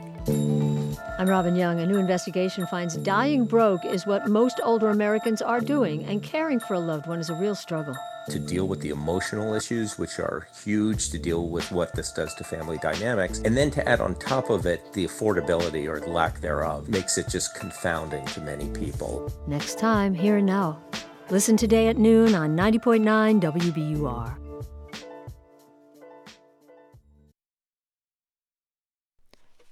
Live from NPR News in Washington, I'm Windsor Johnston. House Speaker Mike Johnson is leading a Republican delegation to the southern border. Speaking in Eagle Pass, Texas, Johnson said the nation is at a breaking point with record levels of migrants entering the U.S. illegally. Today, we got a first-hand look at the damage and the chaos the border catastrophe is causing in all of our communities. The situation here and across the country is truly unconscionable. We would describe it as both heartbreaking and infuriating. Our communities are overrun. Today's trip comes just hours after House Republicans announced that they're planning to open formal impeachment proceedings against Homeland Security Secretary Alejandro Mayorkas for his handling of border enforcement.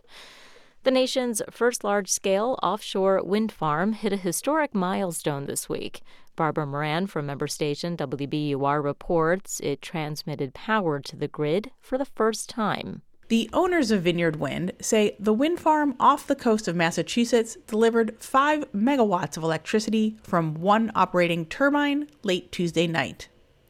It came a few days later than planned, but project leaders say they're on track to have 5 turbines online in a few weeks. Klaus Muller is CEO of Vineyard Wind. Taking this first step is very special, not only for Massachusetts, but for the whole nation. We are now really ready to do offshore wind in a big scale. When completed, owners say, Vineyard Wind will generate enough energy to power about 400,000 homes. The Biden administration's goal is to power 10 million homes with offshore wind by the end of the decade. For NPR News, I'm Barbara Moran in Boston. Stocks traded lower today on Wall Street. The Dow was down 284 points. This is NPR News in Washington. This is 90.9 WBUR in Boston. I'm Lisa Mullins. Massachusetts Secretary of State Bill Galvin has sent 7 potential ballot questions to the legislature. One would do away with the MCAS standardized test as a high school graduation requirement. Others clarify the relationship between rideshare drivers and the companies they work for. Another would raise the minimum wage for tipped workers, and another would legalize psychedelic substances. Galvin expects to send lawmakers 3 more questions later this month. Legislature has until the end of April to pass the measures. If they don't, organizers will have to collect about 12,000 additional signatures to get the measures on the ballot for November. Harvard Kennedy School professor and former NAACP President Cornell Brooks says he is distressed by the events that led to the resignation of former Harvard President Claudine Gay. She was Harvard's first black president.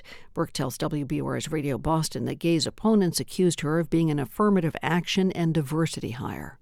And they attach any perceived failings or flaws or mistakes to her being black and her being a woman. Gay came under fire for controversial testimony she gave to Congress about anti-Semitism on campus and for allegations of plagiarism. In a resignation letter, Gay said it has been distressing to have doubt cast on her commitment to confronting hate and upholding scholarly rigor. Governor Maura Healey is awarding nearly $400,000 in grants to support local water management projects. State officials say the grants will help communities build infrastructure that's resilient to climate change issues such as drought and extreme precipitation. Abington and Rockland's joint waterworks, got more than a quarter of the money. And Boston city councilors are starting the new year with bigger paychecks. The councilors approved their own raises last year, but they didn't take effect until this January 1st. The salaries have jumped from just over $103,000 to $115,000, and by 2026, their pay will hit $125,000. 5 of the councilors who originally approved those raises are no longer sitting on the council. In the forecast overnight tonight, look for lots of clouds with temperatures just about 30 degrees. For tomorrow, should see some sunshine eventually, clouds to begin with the day, lots of sunshine later on, highs in the low 40s. Friday should be sunny, only making it to the mid-30s. As of now, the weekend is looking cloudy with maybe some snow on Sunday. This is WBUR. Support for NPR comes from this station and from Procter & Gamble, maker of Nervive. Nervive Nerve Relief is designed to reduce occasional nerve aches, weakness, and discomfort in hands or feet due to aging. Learn more at nervivehealth.com. From BritBox, with the goal of helping people discover a world of British TV, including new original series Archie, The Man Who Became Cary Grant, streaming at BritBox.com/NPR. And from listeners like you who donate to this NPR station. This is All Things Considered from NPR News. I'm Juana Summers. And I'm Mary Louise Kelly. The world's leading artificial intelligence company is under legal assault. OpenAI, maker of ChatGPT, was most recently sued by the New York Times for copyright infringement, but it's also facing suits from book authors, artists, music labels, and others. NPR tech correspondent Bobby Allen is here to explain. Hey there. Hey, Mary Louise. What are all these lawsuits against the owner of ChatGPT? What are they all about? Yeah, they all come down to data and how this data is being used. OpenAI in developing popular tools like ChatGPT and the image creator DALL-E crawled the entire internet for text and images and other material. And from that enormous bucket of data, these AI tools learn and are able to create something new. The big legal question now is, did the company break the law by scraping up parts of the internet that contained copyrighted material? And if they did this, Mary Louise, with a licensing agreement, then it would be fine. But instead, OpenAI did it without permission and without payment. I talked to Ed Claris about this. He's a former general counsel at The New Yorker, and he's an expert in intellectual property law. You can't just go and steal huge archives and then say it's too hard for me to get rid of it. It seems kind of contrary to the rule of law. Contrary to the rule of law. Okay, what is OpenAI saying to defend itself? Yeah, executives there have long pointed to something in the law known as fair use doctrine, and it says that if copyrighted material is quoted or used in some way in news reporting, research, criticism, you don't need to ask for permission or pay anyone. But, there are 2 tests of fair use that are going to be really important here. And the first is, are you transforming the original work into something new? And does that new thing you're creating compete with the original? Now, OpenAI says ChatGPT's answers are something new and that it is not competing with the New York Times. IP lawyer Clara says OpenAI may have a hard time proving to courts that ChatGPT's responses, that include New York Times article snippets, are truly transformative. There needs to be some commentary, some additional perspective. A person using the original content on a fair use basis would have to add something new. Bobby, I'm thinking ChatGPT, OpenAI, obviously not the only players in the AI field. What effect could these court cases have for the whole industry? Yeah, the New York Times in its suit claims that OpenAI took millions of its articles illegally. If a judge sides with the Times, OpenAI could be on the hook for billions of dollars. The Times also asks the court to order OpenAI to destroy any of its models that use work from the Times. That could potentially upend the company and upend the entire AI industry in a really big way, because this is how all of these AI companies build their underlying models. Other AI companies are, of course, being sued for copyright infringement, and those suing include Getty Images over licensed photos, Universal Music over copyrighted song lyrics. Authors and comedians have taken AI companies to courts. Mary Louise, on the other side of this, though, there's publishers like the Associated Press and Axel Springer, which publishes Politico, which are deciding to take another tack, which is striking licensing deal with OpenAI. But for those, deciding to not play nice with AI companies, I think it's going to take some time before the courts and likely the U.S. Supreme Court really clarifies here what's allowed and what's not. Thank you, Bobby. Thanks, Mary Louise. NPR's Bobby Allen. Like a lot of cities, Denver is struggling to keep up with tens of thousands of migrants looking for opportunity after crossing the southwestern border. The city has expanded its network of shelters, but it is not enough. Tent colonies have sprung up on streets and parks and public spaces where people try to survive frigid Rocky Mountain winter nights. Recently, a lonely widow opened her door to help, and now about 300 people have found sanctuary. Colorado Public Radio's Kevin Beatty has her story. Pedro, did you eat? Young Cha Prince, age 73, has been up since dawn, as usual, making breakfast for guests staying in her old motel in North Denver. I get up 4 o'clock in the morning, make a coffee, make egg, bacon, and cheese. Prince has done this for decades. She and her husband bought the Western Motor Inn on Vasquez Boulevard in 2007. He died a few years ago, as did her son after battling cancer. She's been preparing to shut this motel down, go back to her childhood home of South Korea, and live as a missionary. Business wasn't very good, and she says she was painfully lonely. I miss my family, I think. But a few weeks ago, a stranger showed up in the middle of the night. Christina Ascension, a private investigator and Denver native, was at a nearby convenience store where she'd met 6 boys from Venezuela. They'd been sleeping outside, so she brought them, shivering, to the Western Motor Inn. She was so good. She opened her door. I was so afraid that she was going to say no because I had been sitting at 7-Eleven for 5 hours, calling people, asking people to help. Prince said they could stay for free. Ascension took the boys to grab their bags where they'd set up camp and discovered scores more people, men, women, and children, hunkered down in the cold. She went back to the motel and asked Prince, what did she have to do to get the rest of these people inside?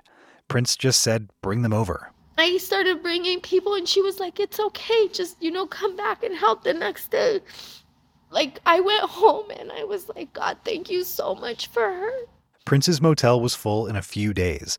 More than 300 people sheltering in her aging rooms. Ascension tried to help get some into regular shelters, but she was turned away over and over again. More than 30,000 migrants have arrived in town in 2023, adding to the thousands of unhoused locals already clamoring for somewhere to sleep. ¿Cómo la están pasando? So everyone just stayed. They've been living here together, eating together, celebrating together. Prince makes 3 meals a day with food that she bought or that was donated by a group of moms organized on Facebook. Dana Miller, a member of that group, helped bring Christmas presents and throw this party for the children living here. It's an act of love, bringing them food and clothing and all sorts of things, including Christmas. Brings a little joy to people who've been through a pretty traumatic journey. So we're honored to be here to help brighten their holiday season. But the motel has attracted some unwelcome attention, too. Inspectors from the health department have been posting violations on Prince's door for months for rooms with broken sinks, toilets, and doors. On top of the time and money she spent to keep these people safe, she's also contending with at least $40,000 in fines. The city said we got too many people here. You would like the city to help you make this more official? Yes. Whether her finances become unmanageable or a long-courted developer buys the place, everyone here knows this will not last forever. It'll be a sad day when everyone scatters. The migrants are all looking for permanent housing, but it's likely that more will arrive to take their places. Young Cha Prince, though, has found renewed purpose and meaning in caring for everyone. They're so happy here. Everybody call me mama, so I need it. I was lonely 2 years without my son. Her guests feel the same. Marvin Torrealba is from Venezuela and has been living here since Prince opened her doors. I already feel like this is my home, he says, and all of us here, we treat each other like family. That's why we have to take advantage of the time that we're here. So while it lasts, this accidental, unusual family is taking comfort in each other's company as the nights get colder and the city's migration crisis continues outside. Anybody hungry? Come in. For NPR News, I'm Kevin Beatty in Denver.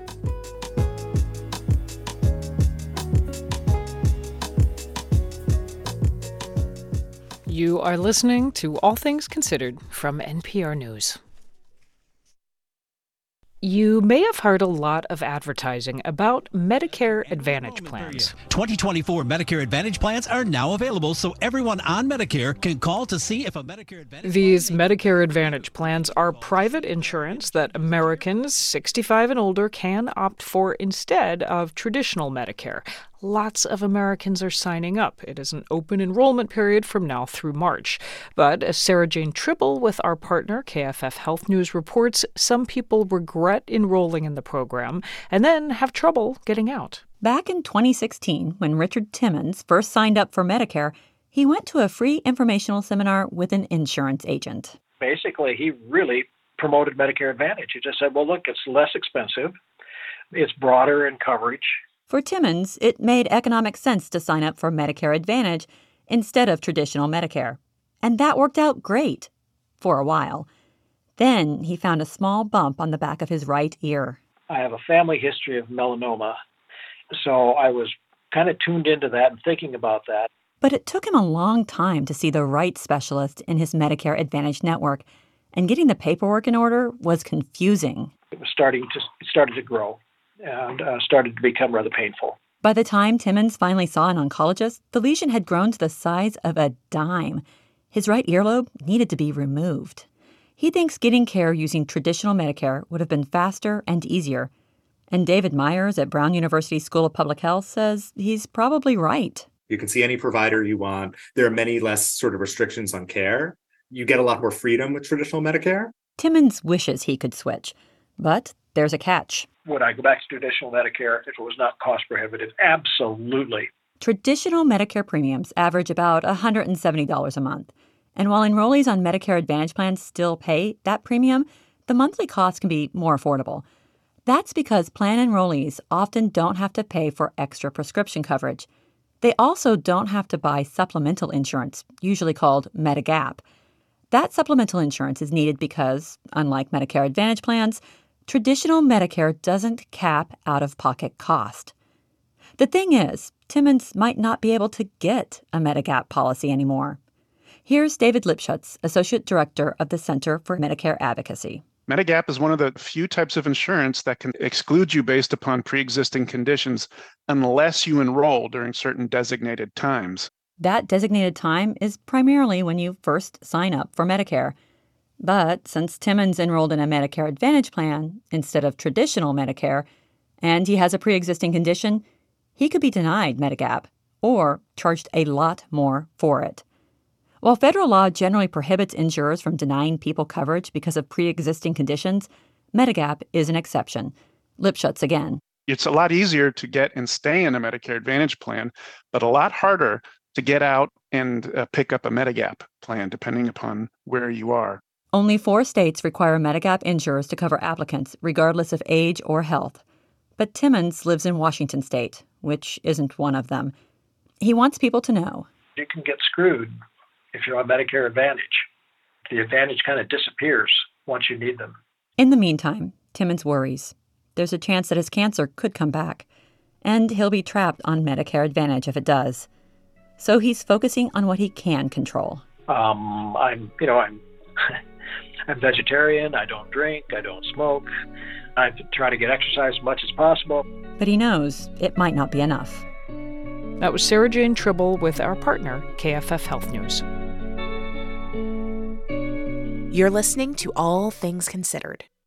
This is 90.9 WBUR. Thanks for being with us on this Wednesday evening. Coming up in the next half hour of All Things Considered, the extremely strict abortion bans in Texas have won again in federal courts. That story and much more still ahead. Numerous closures on the Green Line in effect as of today. There is no service between Kenmore Square and North Station. On the E branch, the closure extends to Heath Street. On the B branch, it goes to Babcock Street. Those closures will be in effect until the 12th of January. A second round of closures on the same branches will start on the 16th. This is WBUR. Stress can be a chronic problem that makes it harder to focus on the good things in life. When there is a negative experience, it becomes sticky in your brain like Velcro. The same amount of good and bad may be happening to you at the same time. But when you're feeling a sense of stress, you hold on to those negative experiences. A new book offers tips for how to reduce stress and achieve your goals. That's tomorrow on Morning Edition from NPR News. Listen again tomorrow morning on 90.9 WBUR. Two new reports show Massachusetts is among the states losing the most residents. A report from the moving company U-Haul finds the Bay State has the second largest net loss of residents in the country. Another from United Van Lines ranks it seventh for outbound residents. The U-Haul survey ranks Texas as the top state where Americans are moving. United Van Lines ranks Vermont as the number one inbound state. In the forecast, clouds galore overnight tonight, lows about 30 degrees. Tomorrow we should wake up to gray skies, but we could end up with mainly sunny skies, temperatures in the low 40s. Friday should be sunny and chilly, temperatures in the mid-30s. This is WBUR, 38 degrees in Boston at 5:49.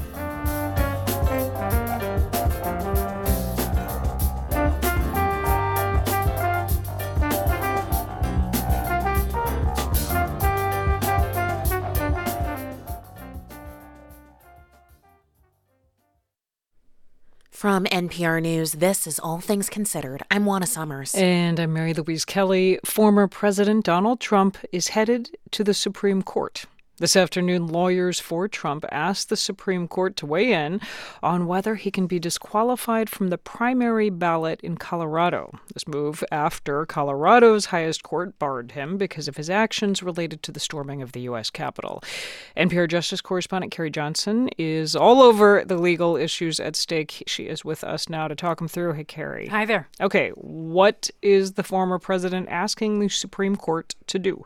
Donald Trump says this is the first time in American history that judges have prevented voters from casting their ballots for the leading candidate in a presidential election.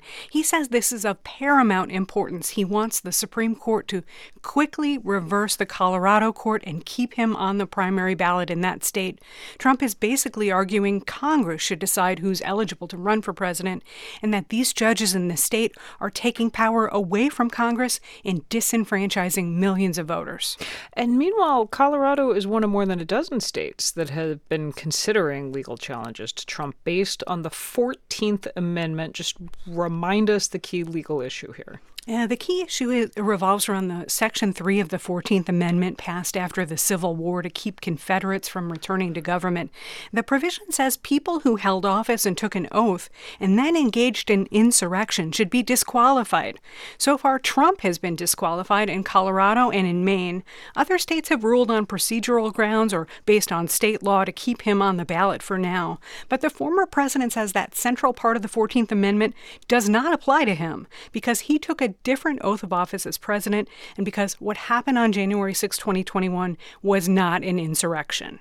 So I know you're here to sort through the legal issues, not the politics, but Trump he's the front runner for the Republican nomination for the White House. What's his campaign saying about all this? A spokesman for the campaign says liberals are allegedly doing all they can to disenfranchise American voters. He says this is an un-American, unconstitutional act of election interference which cannot stand, and they're asking the High Court to move very quickly so there can be a free and fair election this November. Okay, and the nonprofit group that has been suing to remove Trump from the ballot, they have already asked the Supreme Court move quickly. What is the latest there? That group is Citizens for Responsibility and Ethics in Washington. They want to move fast. They say ballots are being printed soon for absentee voters and military service members and Americans who are overseas. Cruz says this is about the plain text of the Constitution, and it says the law is on their side. Ultimately, the Supreme Court, including 3 justices appointed by Donald Trump, will decide whether to make that call. While we've got you, Carrie, there's another case, not related to the election, but it is involving Donald Trump, and that one could go to the Supreme Court soon. What's that one about? It could. Next week, Trump's lawyers will argue he deserves broad immunity from prosecution before a federal appeals court in Washington. If that court agrees, that would end the felony case against Trump for allegedly trying to overturn the 2020 election results. Trump has vowed to appeal that case to the Supreme Court if he loses, which could delay the trial set for March here in Washington, D.C. NPR Justice Correspondent Carrie Johnson, thank you. My pleasure.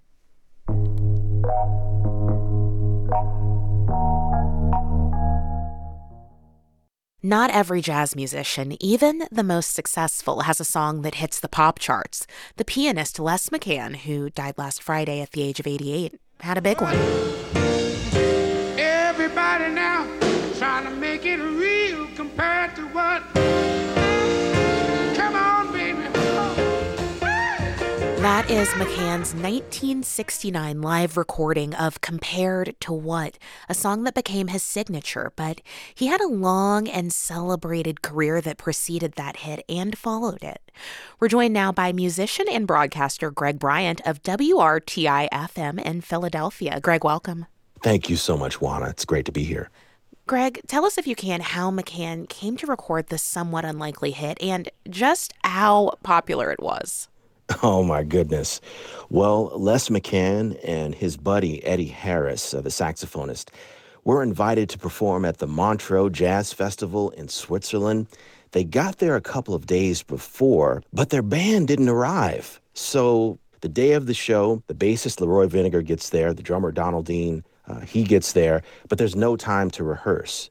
So there's this brief sound check where Les shows Eddie at the piano 2 of the songs, and then they have to go on. So essentially, Compared to What was this tune that Les knew from the songwriter Eugene McDaniels. It was kind of in the air. It was kind of going around in their particular musician circles.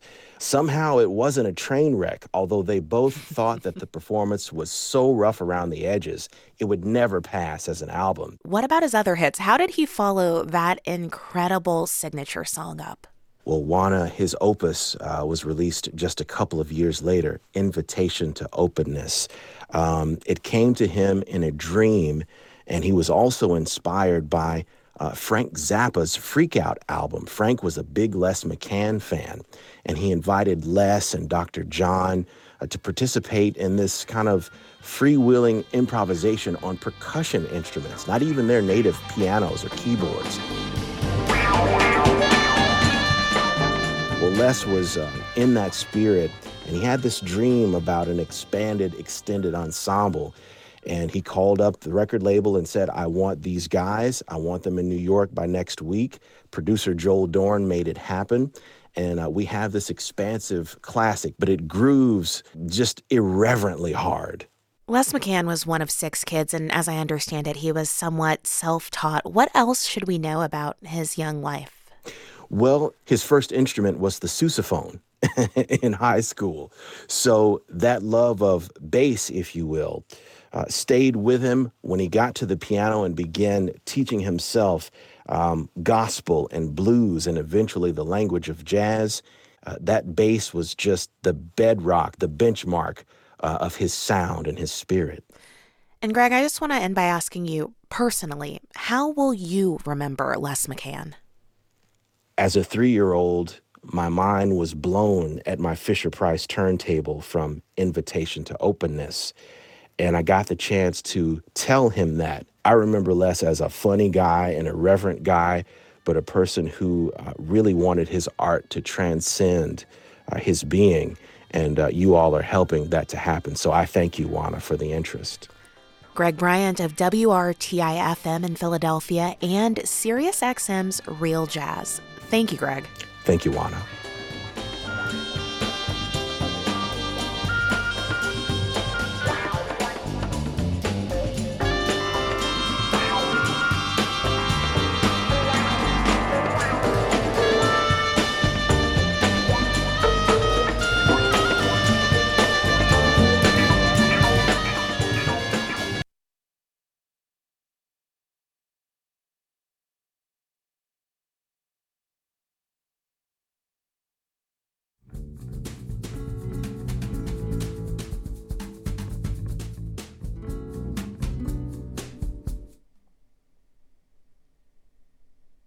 Support for NPR comes from this station and from Procter & Gamble, maker of Metamucil, a fiber supplement containing psyllium, a plant-based fiber for trapping and removing waste in the digestive system, designed to be taken every day. More at metamucil.com. From Cigna Healthcare, a health benefits provider that advocates for better health through every stage of life. Learn more at Cigna.com. From the Walton Family Foundation, working to create access to opportunity for people and communities by tackling tough social and environmental problems. More information is at waltonfamilyfoundation.org. And from the John S. and James L. Knight Foundation, helping NPR advance journalistic excellence in the digital age. This is WBUR. 37 degrees in Boston, cloudy and chilly this evening. Temperature should be about 30 degrees overnight tonight, and clouds should last through the night and into tomorrow morning. Then eventually the sun should push through the clouds tomorrow, with temperatures reaching the low 40s. Friday should be sunny, only making it to the mid-30s. As of now, the weekend is looking cloudy with some snow likely on Sunday. Too early to say right now just how much. Gusty winds as well. Weekend highs should be in the mid-30s. 37 degrees in Boston. This is 90.9 WBUR. It's 5:59. I'm WBUR City Space Director Amy McDonald, and this is 90.9 WBUR FM Boston, 92.7 WBUA Tisbury, and 89.1 WBUH Brewster. Listen anytime with our app or at WBUR.org. WBUR, Boston's NPR news station. In Iran, 2 explosions killed more than 100 people and wounded many more. The attacks came one day after a senior Hamas leader was killed in Lebanon. The State Department responded to the explosions in Iran today. Number 1, the United States was not involved in any way. And number 2, we have no reason to believe that Israel was involved. Good evening, I'm Lisa Mullins. Also coming up, the film industry has had 3 consecutive years of box office gains, but it expects revenues to be sharply down this year. The reason? The after effects of the strikes by writers and actors. And in 2024, Uber will offer its platform to London's black cabs. But cabbies in London need to pass a tough test of the city's entire street geography. They don't think Uber's going to measure up. These stories and the forecast are coming up. It's 6:01. News headlines are next.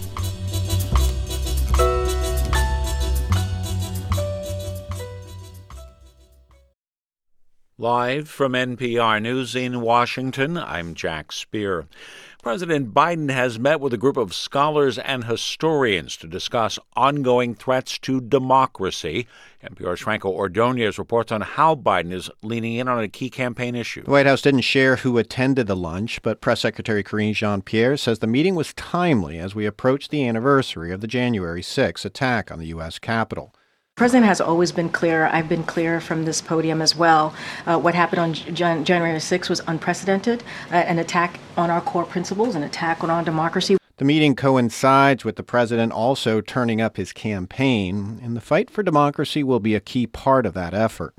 Expecting a rematch with former President Donald Trump, the Biden campaign says it will run as if the fate of democracy depends on it. Biden plans to lay out those stakes on the anniversary of the attacks this Saturday in Pennsylvania. Franco Ordonez, NPR News, the White House. Former President Trump, meanwhile, is asking the U.S. Supreme Court to take up a landmark decision by Colorado's top court that had ruled him ineligible to appear on that state's primary ballot. Trump's appeal coming after the Colorado Supreme Court last month barred the former president from the ballot because of his actions before and during the attack on the U.S. Capitol on January 6, 2021. The court cited a section of the 14th Amendment which says candidates are ineligible from holding public office if they've engaged in insurrection. Maine took a similar step, and Trump has appealed that as well. Trump has cast the actions as part of a larger effort by his political opponents to interfere with his 2024 presidential campaign. A mom in Newark, New Jersey, was shot and killed today outside his mosque. NPR's Quill Lawrence reports police are still looking for the shooter and investigating a possible motive. Hassan Sharif was shot around the time of the Muslim dawn prayer near the mosque he led, which has served Newark's Muslim community since 1957. Sharif died hours later at the hospital. In the face of rising hate crimes nationwide, New Jersey had declared January as Muslim Heritage Month. State Attorney General Matthew Platkin said so far there's no evidence Sharif was targeted for his faith, but he recognized that Muslims are feeling anxious. I want every resident of our state to know that we are bringing all of our resources to bear to keep our Muslim friends and neighbors safe, as well as all New Jerseyans safe. He said police have been offering mosques and synagogues extra security since the war between Israel and Hamas began in October. Quill Lawrence, NPR News, New York. At no time in U.S. history has there been this big of a pool of government red ink. The Treasury saying the nation's gross domestic national debt has surpassed $34 trillion. The record high debt comes after GOP lawmakers in the White House agreed to temporarily lift the debt limit last year. Stocks continued a lackluster start to the new year. The Dow fell 284 points today. You're listening to NPR. This is 90.9 WBUR. Good evening, I'm Lisa Mullins. Claudine Gay is speaking out about her abrupt resignation as Harvard's president yesterday. The first black leader of Harvard wrote in an opinion piece published in the New York Times in which she said she has faced death threats and has been called a racial epithet in recent weeks. She says she hopes her decision to step down will deny people the chance to further weaponize her presidency. She also acknowledged her mistakes in not immediately denouncing anti-Semitism on campus and not properly making attributions in her scholarly work, but she urged people to be skeptical of the most extreme voices in our culture.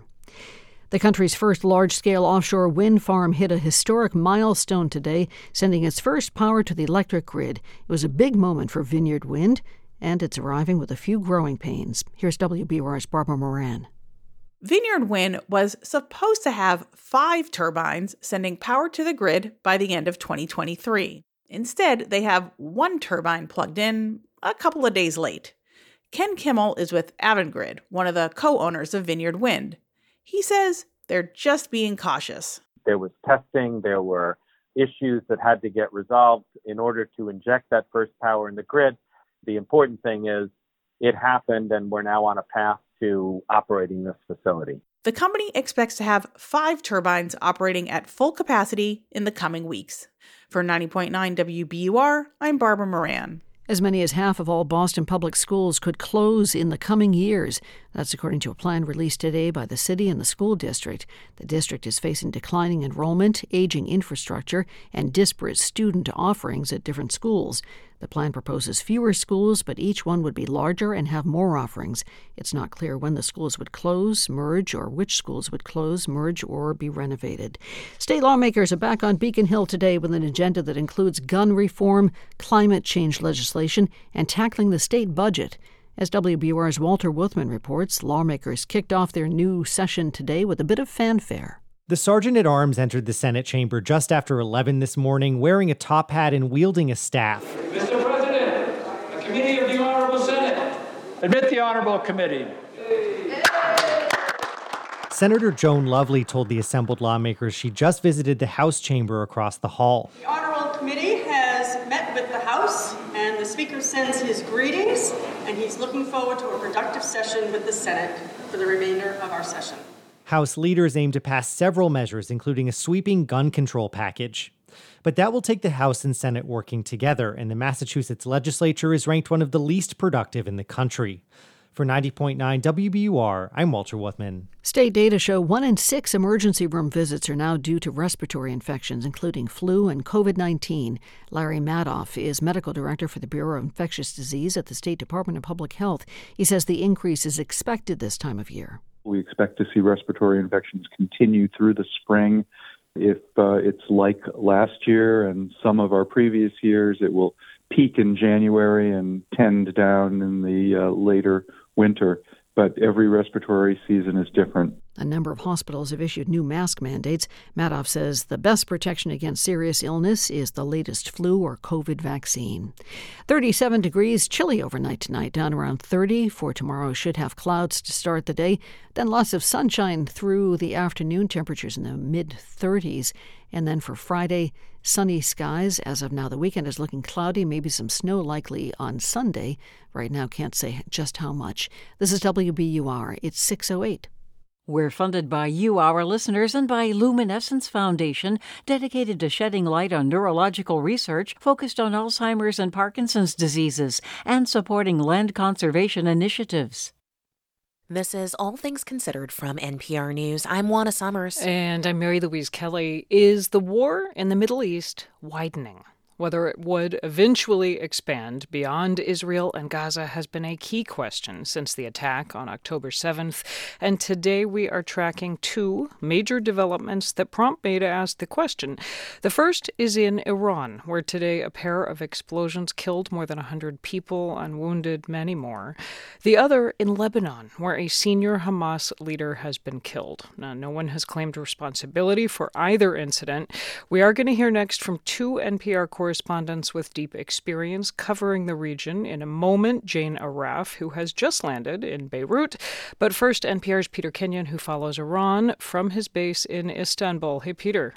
Hi, Mary Louise. So these explosions in Iran come on the fourth anniversary of the U.S. assassination of Iranian General Qasem Soleimani. And I gather the bombs went off as a procession of people who were marking that anniversary in his hometown as this was underway. What else do we know?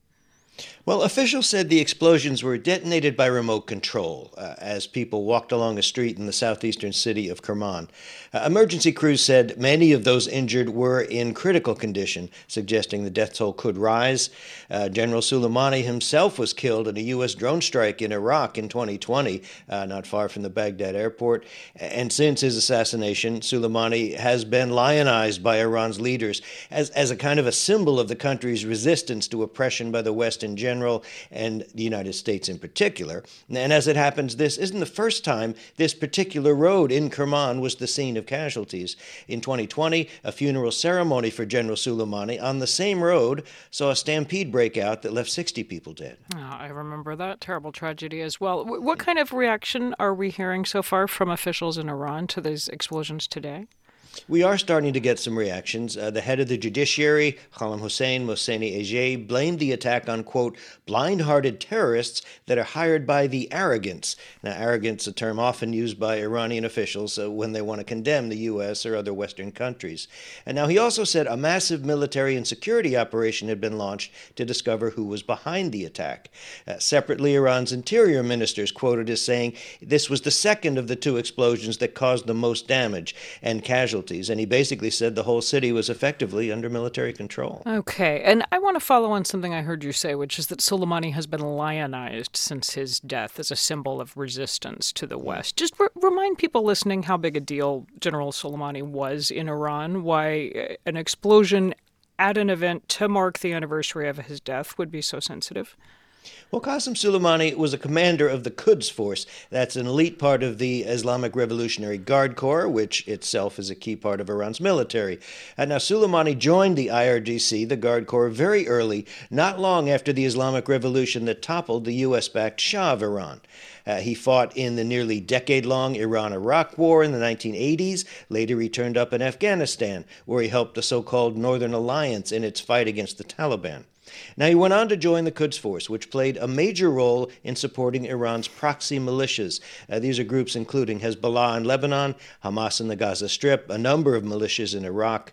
He was basically seen as playing a central role in Syria as well, helping President Bashar al-Assad when his regime was under attack during the Arab Spring. Is Soleimani seen as an important actor in helping to spread Iran's influence in the region and beyond, as Tehran developed its technique of using militias in other countries to fight its enemies? Peter Kenyon in Istanbul. Thank you, Peter. Thanks, Mary Louise. And let me bring in NPR's Jane Araf on the ground for us tonight in Beirut, Lebanon. Hey, Jane. Hi, Mary Louise. It's funny, I remember covering the fallout from the assassination of General Soleimani with you 4 years ago. I was in Iran and you were across the border in Iraq. We come to you today to discuss another assassination there in a suburb of Beirut. This happened yesterday. One of the founders of Hamas's military wing was killed. Israel has not claimed responsibility, but it feels worth noting Israel has vowed to target Hamas officials in other countries, right? They have, and the person who was killed is a pretty big deal. Salah al-Aruri, who was not just the founder of the military wing, but instrumental in relations between Hamas and Hezbollah and other countries. He always said he expected to be assassinated. And in fact, he was killed in what the Lebanese government said was an Israeli drone strike. This was on an office building in South Beirut, which really brings that war home to Lebanon in a different way than fighting between Iran-backed Hezbollah and Israel at the border that most people never see. And as you mentioned, Israel had warned after the October 7th start of the war that it would target Hamas officials in other countries. And Hezbollah leader Hassan Nasrallah had said even before the war started that if Israel assassinated any officials in Lebanon, Hezbollah, the major player here, would retaliate. So basically, Mary Louise, as much as people are upset that Israel appears to have launched drone strikes in the capital city, they're perhaps even more afraid that any large-scale Hezbollah retaliation could go spiraling into a conflict that could become out of control. Yeah, I mean, that leads me towards some of the bigger questions I have. I mean, how should we think about this, about the danger of Hezbollah, another armed group, getting involved in the Israel-Hamas war? Yeah, well, they're already involved in the sense that Nasrallah says they're doing their bit by attacking Israeli forces across the border with Israel to divert Israeli resources from Gaza. So the two sides have been launching attacks against each other since the war began. But this assassination is a whole different ballgame. And in a speech in Beirut today, one that had been previously scheduled to mark the death of General Soleimani, the Hezbollah leader accused the U.S. of extending the war in Gaza, and he vowed that Israel could expect a, quote, response and punishment for the assassination of al-Aruri in Beirut. And here he pledges that if the, quote, enemy launches a war on Lebanon, our fighting will be without ceilings or boundaries or rules. And even though it is 4 years ago since that U.S. airstrike killed Soleimani in Baghdad, that strike, as you saw in Iran and I saw in Iraq, did have huge repercussions, not all of them contributing to stability. Oh, so here's my big picture question for you, Jane. As a longtime watcher of the region, do these events, these last couple of days, raise the risk of the current war in the Middle East expanding? Yeah, I don't know about you, but I certainly did not see this coming. And I think we're seeing a different Middle East where some of the balance of power has shifted in the last 3 months and perhaps become more fragmented. I mean, we've seen an expansion of attacks on U.S. targets by groups aligned with Iran, but not necessarily directed by them, limits of U.S. influence. But really what we're seeing, I think, for the first time in years is a realization that the lack of Palestinian homeland is deeply destabilizing. Jane Aref in Beirut. Thank you, Jane. Thank you, Mary Louise.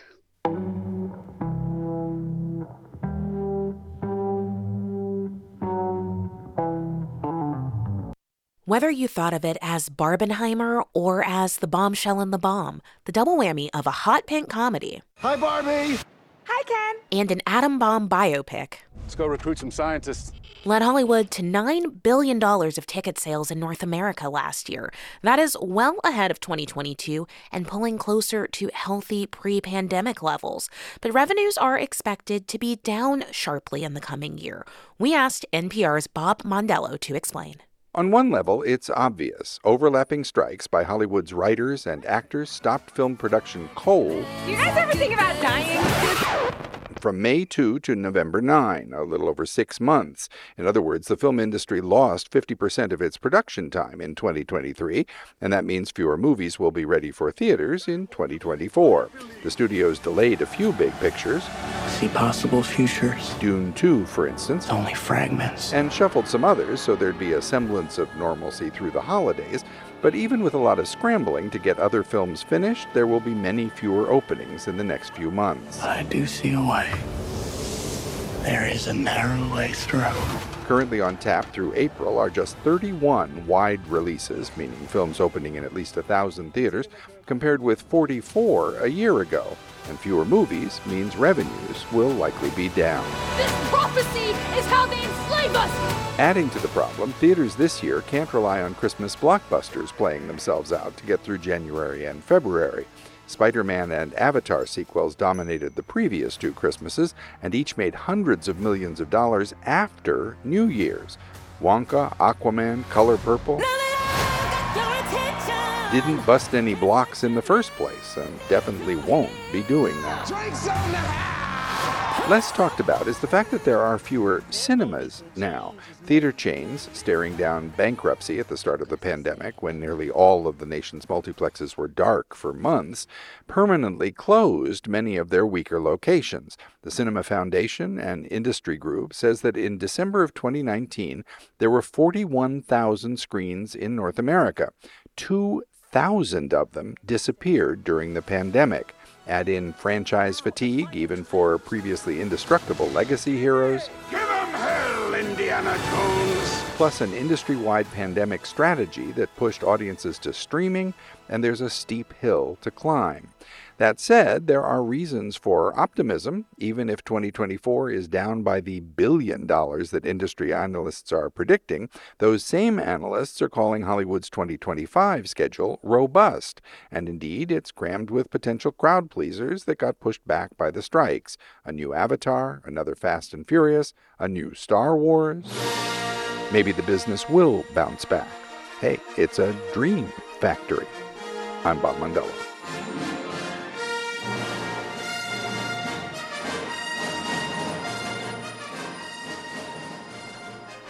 You're listening to All Things Considered from NPR News. This is 90.9 WBUR. Thanks for joining us. Coming up tonight in business news, a recent survey finds that more companies are posting jobs they don't actually plan on filling. A January plunge for Wall Street stocks today. The Dow gave up 0.75%, S&P lost 0.8%, and the Nasdaq dropped about 1 2/10%. Several Boston area locations of the restaurant chain TGI Fridays abruptly closed this week. The company is shutting down 36 underperforming restaurants in the Northeast, including in Dedham, Danvers, Mansfield, Seekonk, North Attleboro, and Marlboro. More than 80% of employees will be offered jobs at other venues. According to the company's website, the closures will leave 7 TGIF restaurants in the state. This is WBUR. We're funded by you, our listeners, and by Arts Emerson, with the legendary Seven Fingers Troup's U.S. premiere of Dual Reality, February 7th through 18th at the Cutler Majestic, artsemerson.org. And Revision Energy. Sunbug Solar is now part of Revision Energy, a solar installer committed to fighting climate change in New England. sunbugsolar.com. Cloudy tonight. Tomorrow should take a while, but the sun should burn through. Temperatures in the low 40s. From NPR News, it's All Things Considered. I'm Mary Louise Kelly. And I'm Juana Summers. The extremely strict abortion bans in Texas won again in the federal courts yesterday. The federal Fifth Circuit Court of Appeals sided with the state of Texas and its Attorney General Ken Paxton. It said that the Biden administration cannot enforce a law governing emergency medicine to make sure patients get abortions in cases where their lives are threatened by a pregnancy. Julie Rovner of KFF Health News is here to help us unpack this ruling. Hi, Julie. Hi, how are you? I'm well. So, Julie, what is the emergency medicine law that is at the center of this case, and what did the Biden administration do to spark this challenge from the state of Texas? Well, the law is called EMTALA, which stands for the Emergency Medical Treatment and Active Labor Act. It was passed in 1986, and it requires hospitals that take Medicare, which is almost all of them, to at very least examine any patient who comes to their emergency department, regardless of the patient's ability to pay. Those who are found to have emergency medical conditions, in that case, the ER must provide at very least enough care to stabilize the patient. The law's original intent was to prevent hospitals from turning away patients without health insurance. insurance.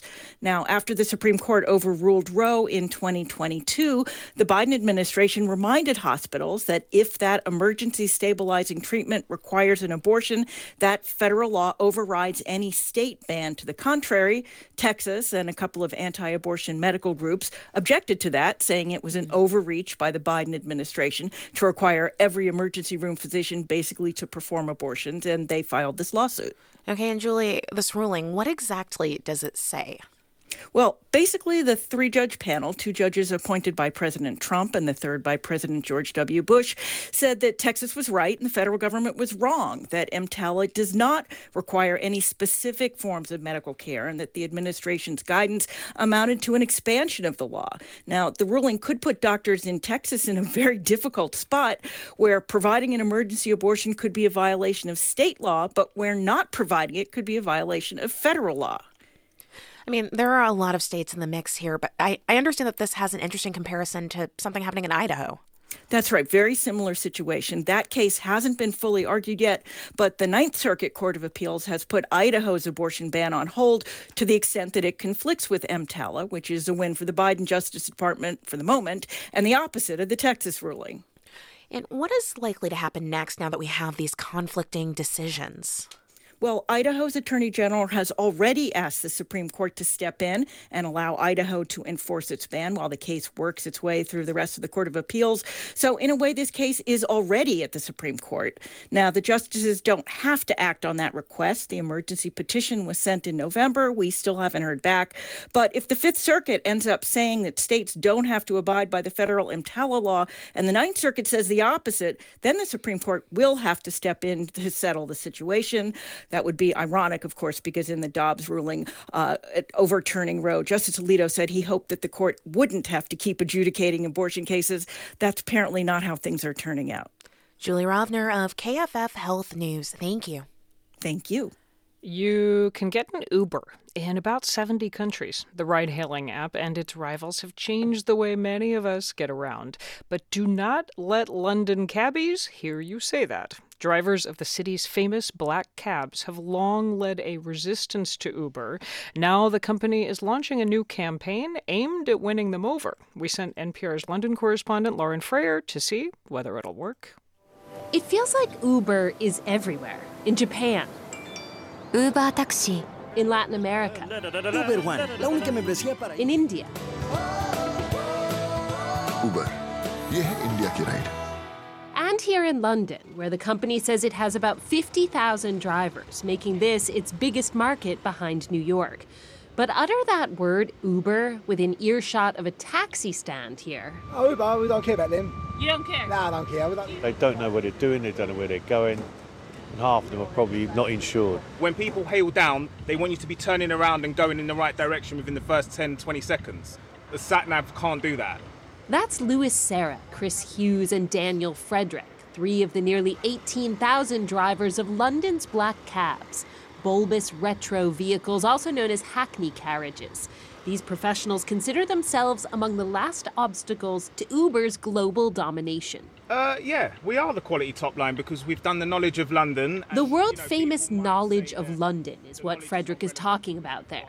First introduced in 1865, the knowledge is an encyclopedic test of 25,000 London streets and 20,000 landmarks, which you've got to memorize to get a taxi license here. It takes an average of 3 or 4 years, and there's still a 70% fail rate. Right Kensington Back Road, forward Bembridge Road, left Notting Hill Gate, right Ballas Gardens Terrace. In a classroom behind London's Euston Station, aspiring cabbies memorize routes, and they pore over giant laminated street maps on easels. If I say the word Uber in this room, are people going to gasp? So there's a boo over there? Yeah? But it's not like they're Luddites, says Gert Kretov, who runs this cram school for the knowledge. We're not threatened by technology. We use technology on the knowledge. We have apps to help you study, digital maps, everything like that. Kretov hates Uber because he says it takes too much commission, upwards of 25% from drivers. For years, Uber cut into his enrollment. But students are coming back, he says. Technology and the brain power, brain is always winning. There is nothing like a knowledgeable cab driver, and if it's constant road closures, that driver will quickly figure out the best solution. That's why the knowledge is important, quick thinking. London's taxi unions have staged protests against Uber. Drivers applauded when London's regulator revoked Uber's license a few times over the years.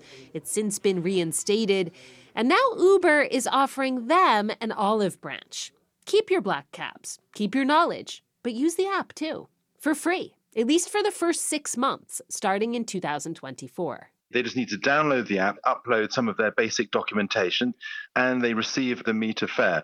Andrew Brem is the head of Uber in the UK, and his message to London cabbies is, don't let nostalgia hold you back. The knowledge that the London cab drivers pass, huge respect for that. And the physical vehicles, they're beautiful. So that's all great stuff. But I would say this is absolutely an opportunity for drivers to earn additional fares. They're business people and they want to be busy. Uber is already doing this with New York's yellow cabs and with taxis in San Francisco, Paris, and Rome. It's made similar offers to London cabbies before, but withdrew them for lack of, shall we say, enthusiasm among drivers. The verdict this time, says London cabbie Chris Hughes, is waste of money. They can give us double the fares that they're charging, but nobody. We've seen on Facebook, I think one guy has signed up for it, and he's been chased out of town. The world's biggest ride-sharing app may have a hard time winning over these British stalwarts. Lauren Freyer, NPR News, London.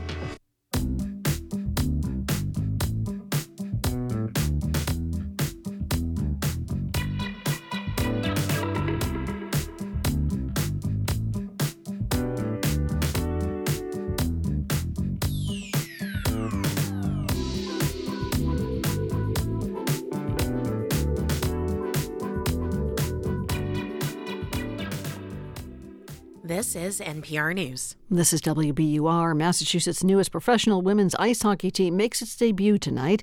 It'll play home games, including tonight at the Songa Center in Lowell. Face-off is set for 7 o'clock against Minnesota. Other teams in the brand-new league are Toronto, New York, Montreal, and Ottawa. None of them yet have names. We're funded by you, our listeners, and by Lexus Broadway in Boston, presenting Girl from the North Country. Playing in Boston this March. Written and directed by Connor McPherson, this new musical reimagines the songs of Bob Dylan, including Forever Young, Slow Train Coming, Like a Rolling Stone, and Make You Feel My Love. More at LexusBroadwayInBoston.com. And Uncommon Feasts, offering full-service culinary event catering for your distinctive social and corporate gatherings. Gather around, let's feast.